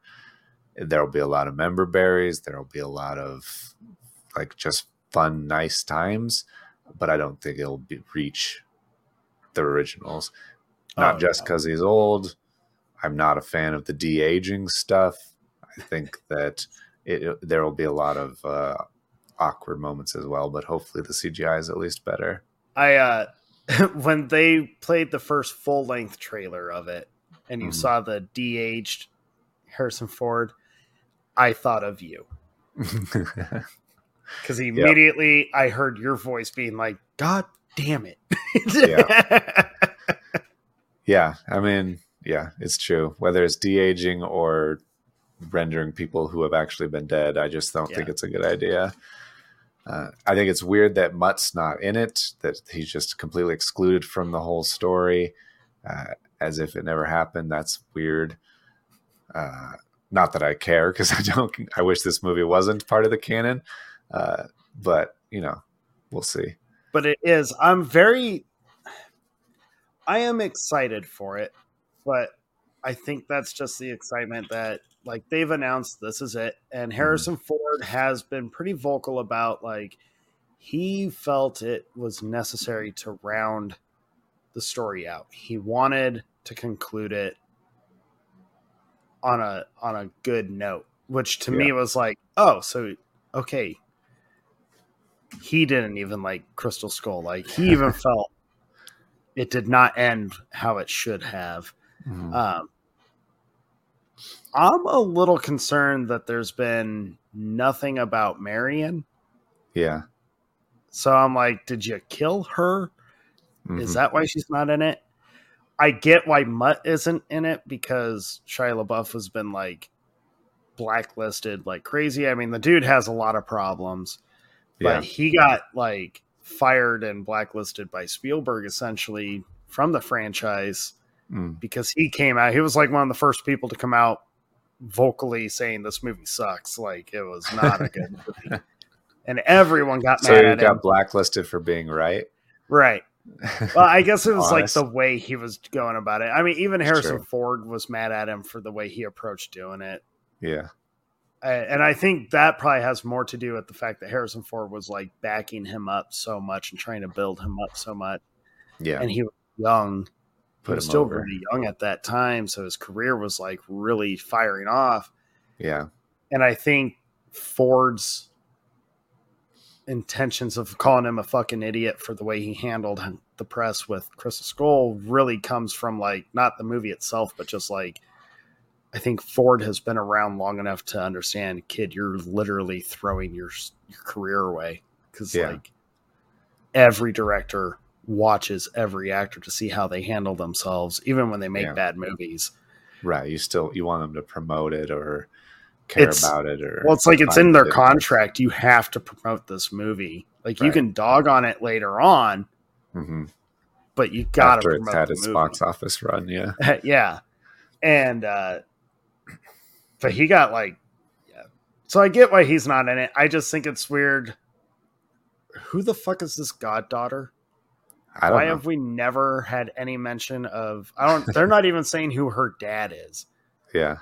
And I'm like, I've been trying to rack my brain, like, who is her dad? Like, Brody never had a wife. Yeah. Never had. I mean, Sala had a shitload of kids, but she doesn't look like one of Sala's kids. And Sala's in it. Sala's in it. So maybe it is Sala. Who knows? Yeah. I'm excited just to see the conclusion. I got excited by the trailer against my better judgment. By just hearing the music, hearing everything. I like that. This sounds weird, but I like that Spielberg and Lucas are not really attached to it. Yeah. Yeah, that's kind of what gave me hope for Force Awakens, is like, let somebody who cares about the original take over. That can be good. James Mangold has proven himself. He's a good director. Mm-hmm. You know, he's done a lot of really good stuff. So I have hope that he continues his trend. I had to laugh when I read that Spielberg saw it and he liked it, and he said, "Wow, I thought that I was the only one that could make an Indiana Jones movie." I had to laugh because I was like, "You made Kingdom of the Crystal Skull, dude! Like, that is not really the flex you think it is." Yeah, don't go bragging. I mean, you made Raiders. And you did Last make Crusade. Raiders, and I appreciate you. You're a very good director, Steven Spielberg, but you have some stinkers too. He does. Everyone does. Everyone makes a handful. It's a shame that Spielberg had to make Crystal Skull. I feel like even though he said he didn't like the alien aspect of it, but he made it still because that was his friend's vision. Like, as his friend, you probably should have sat him down and been like, no. Yeah. No aliens. This is not going to go well. Right. Like, how do you not see the writing on the wall when the moment you, like, everyone started catching on to everything you were doing way early on? How did no one think the fan reaction to the theories is really bad and their theories are correct? So this is probably going to be really bad.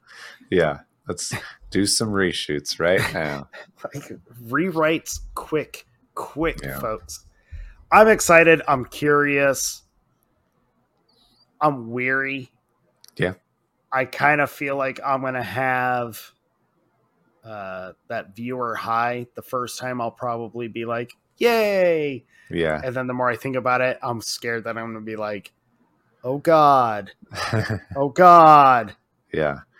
Yeah. I mean, I wouldn't mind that as long as I don't hate it in the theater like I did with Crystal Skull. If I at least enjoy it some. I mean, that's basically the Force Awakens experience for me. I really liked it in the theater the first several times, and then just the more I think about it, more I talk about it, I'm like, it's just not that deep. It's more of the same. that's okay. I can watch it and have a nice time, and that's okay. Yeah. I'm holding on to, it's got to be better than Crystal Skull. It just has to be.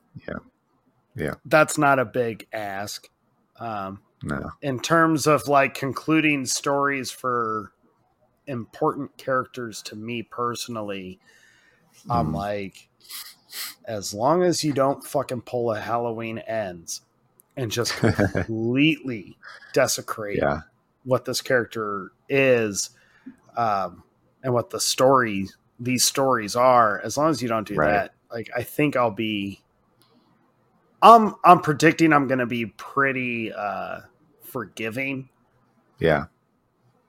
And accepting of stuff that I probably shouldn't be, but I'm excited cautiously. Sure. Yeah, I think that's totally fair. We'll just have to wait and see. It's true. Anything in particular that you feel like it has to have in order to check the boxes for you? I don't know. I kind of want him to hang the hat up. I think that would be kind of a cool conclusion. Like literally physically. Like literally show him hang the hat up. Maybe with the whip under it. Whip under it with the coat. Like you could even just put it in a closet. Like have him literally hang it up. I think that would be, I mean, it's tongue in cheek. It's cheesy. But I feel that would fit the character. I feel like that would be, because the whole idea is he's retiring. Right. I feel like that would be fitting. That would be cool. Especially if he knows it's his last adventure and chooses that at the end. That you know. I don't know. I feel like his story, since they already have made it where Riding Into the Sunset is not the ending. Yeah. It's not the last shot of him. I feel like if you're not going to go with kind of a more adventurous conclusion, then I feel you have to go with the very quiet, just kind of proud of what he's done. I think it would be emotional in a positive way if like the movie ended with him sitting at like his dad's desk. Yeah. You know, that would be cool. I think that would bring up a good opportunity for all their member berries. You could have little nods to all the different adventures he's been on. For sure.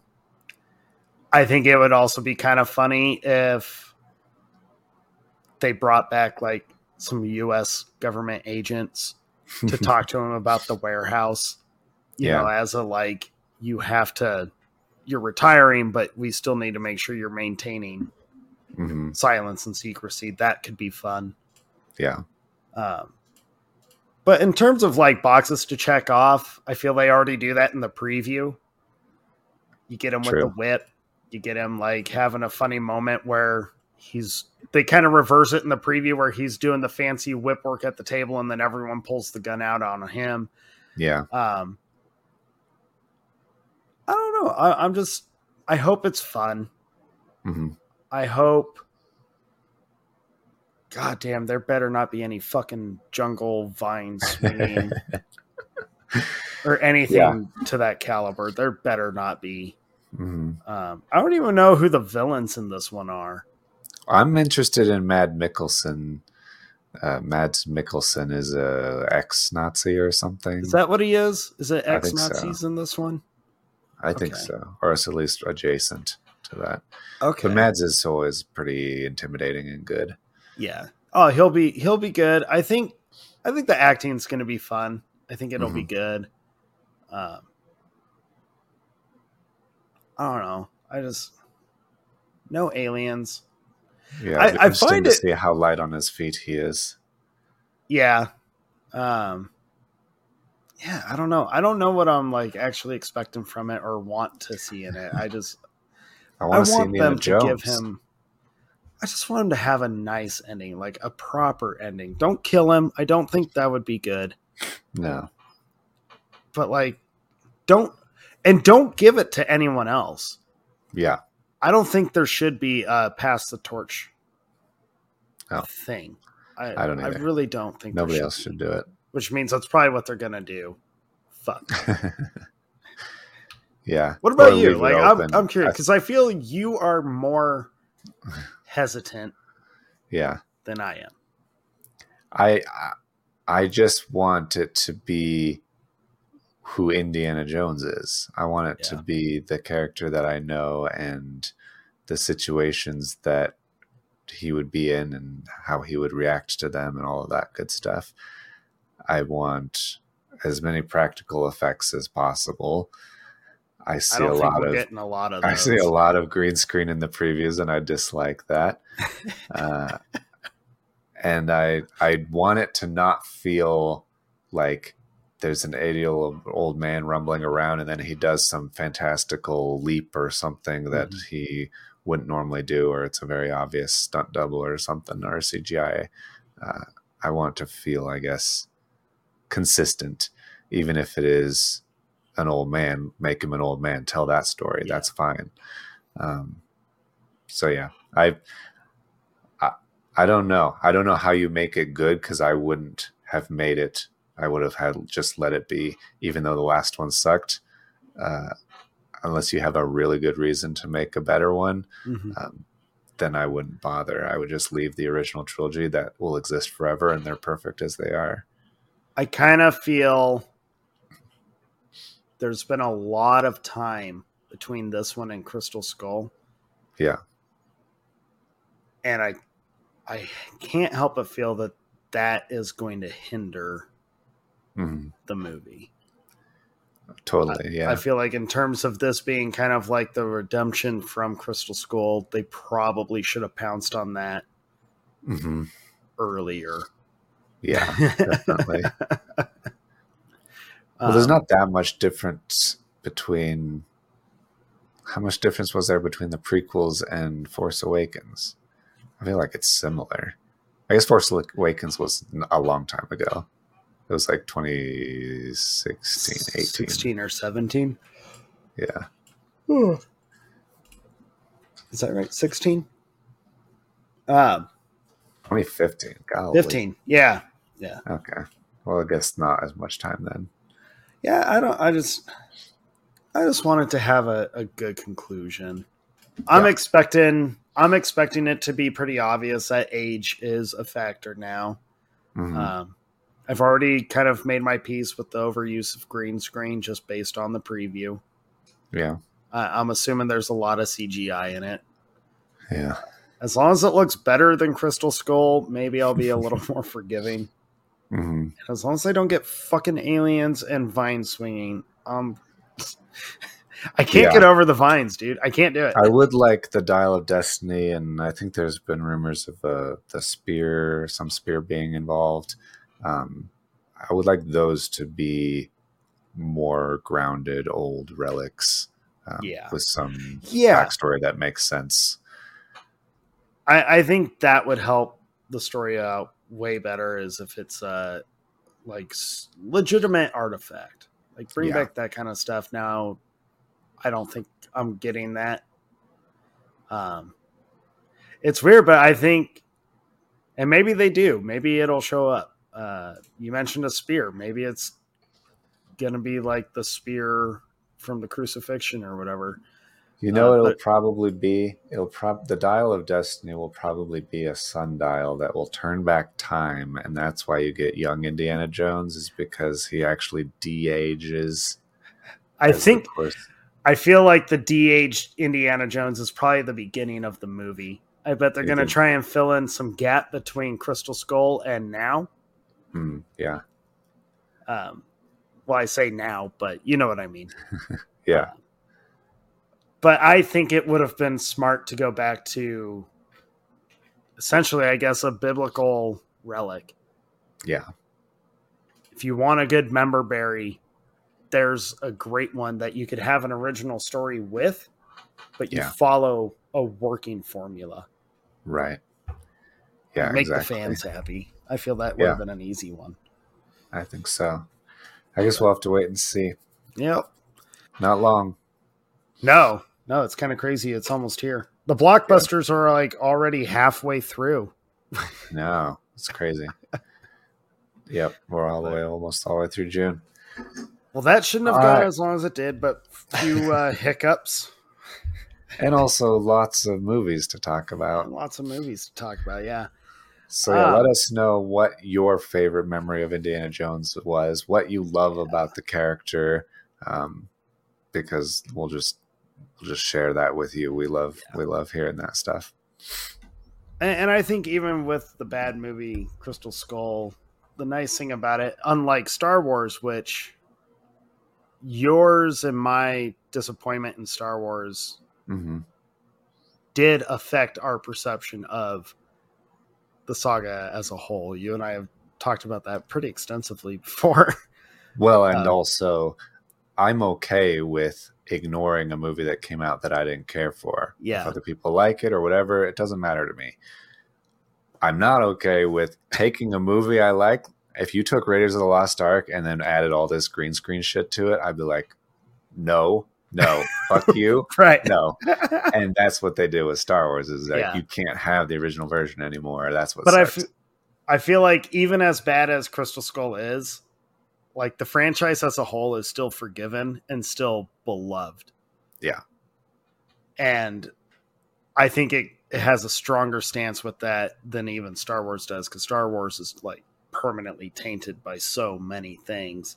Yeah, for sure. Whereas I'm like, yeah, we had aliens in part 4, but it's forgiven almost because the rest are just so good. Yeah.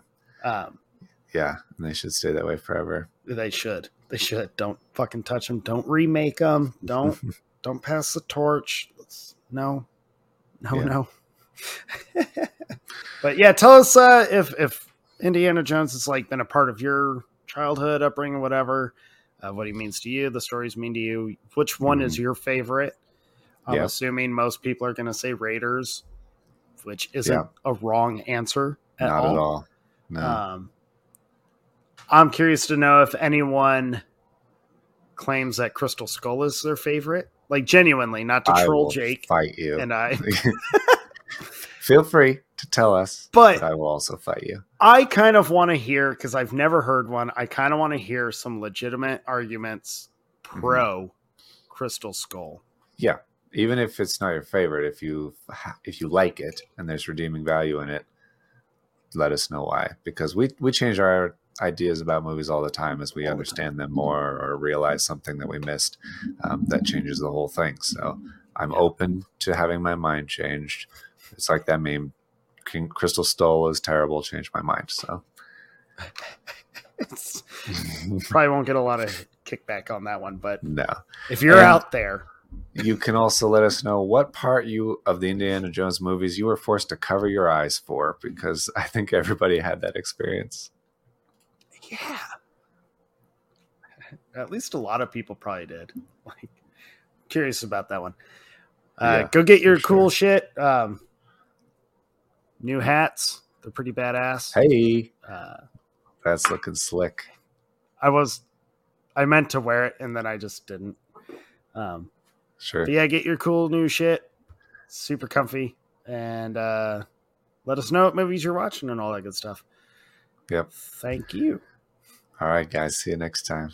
Bye.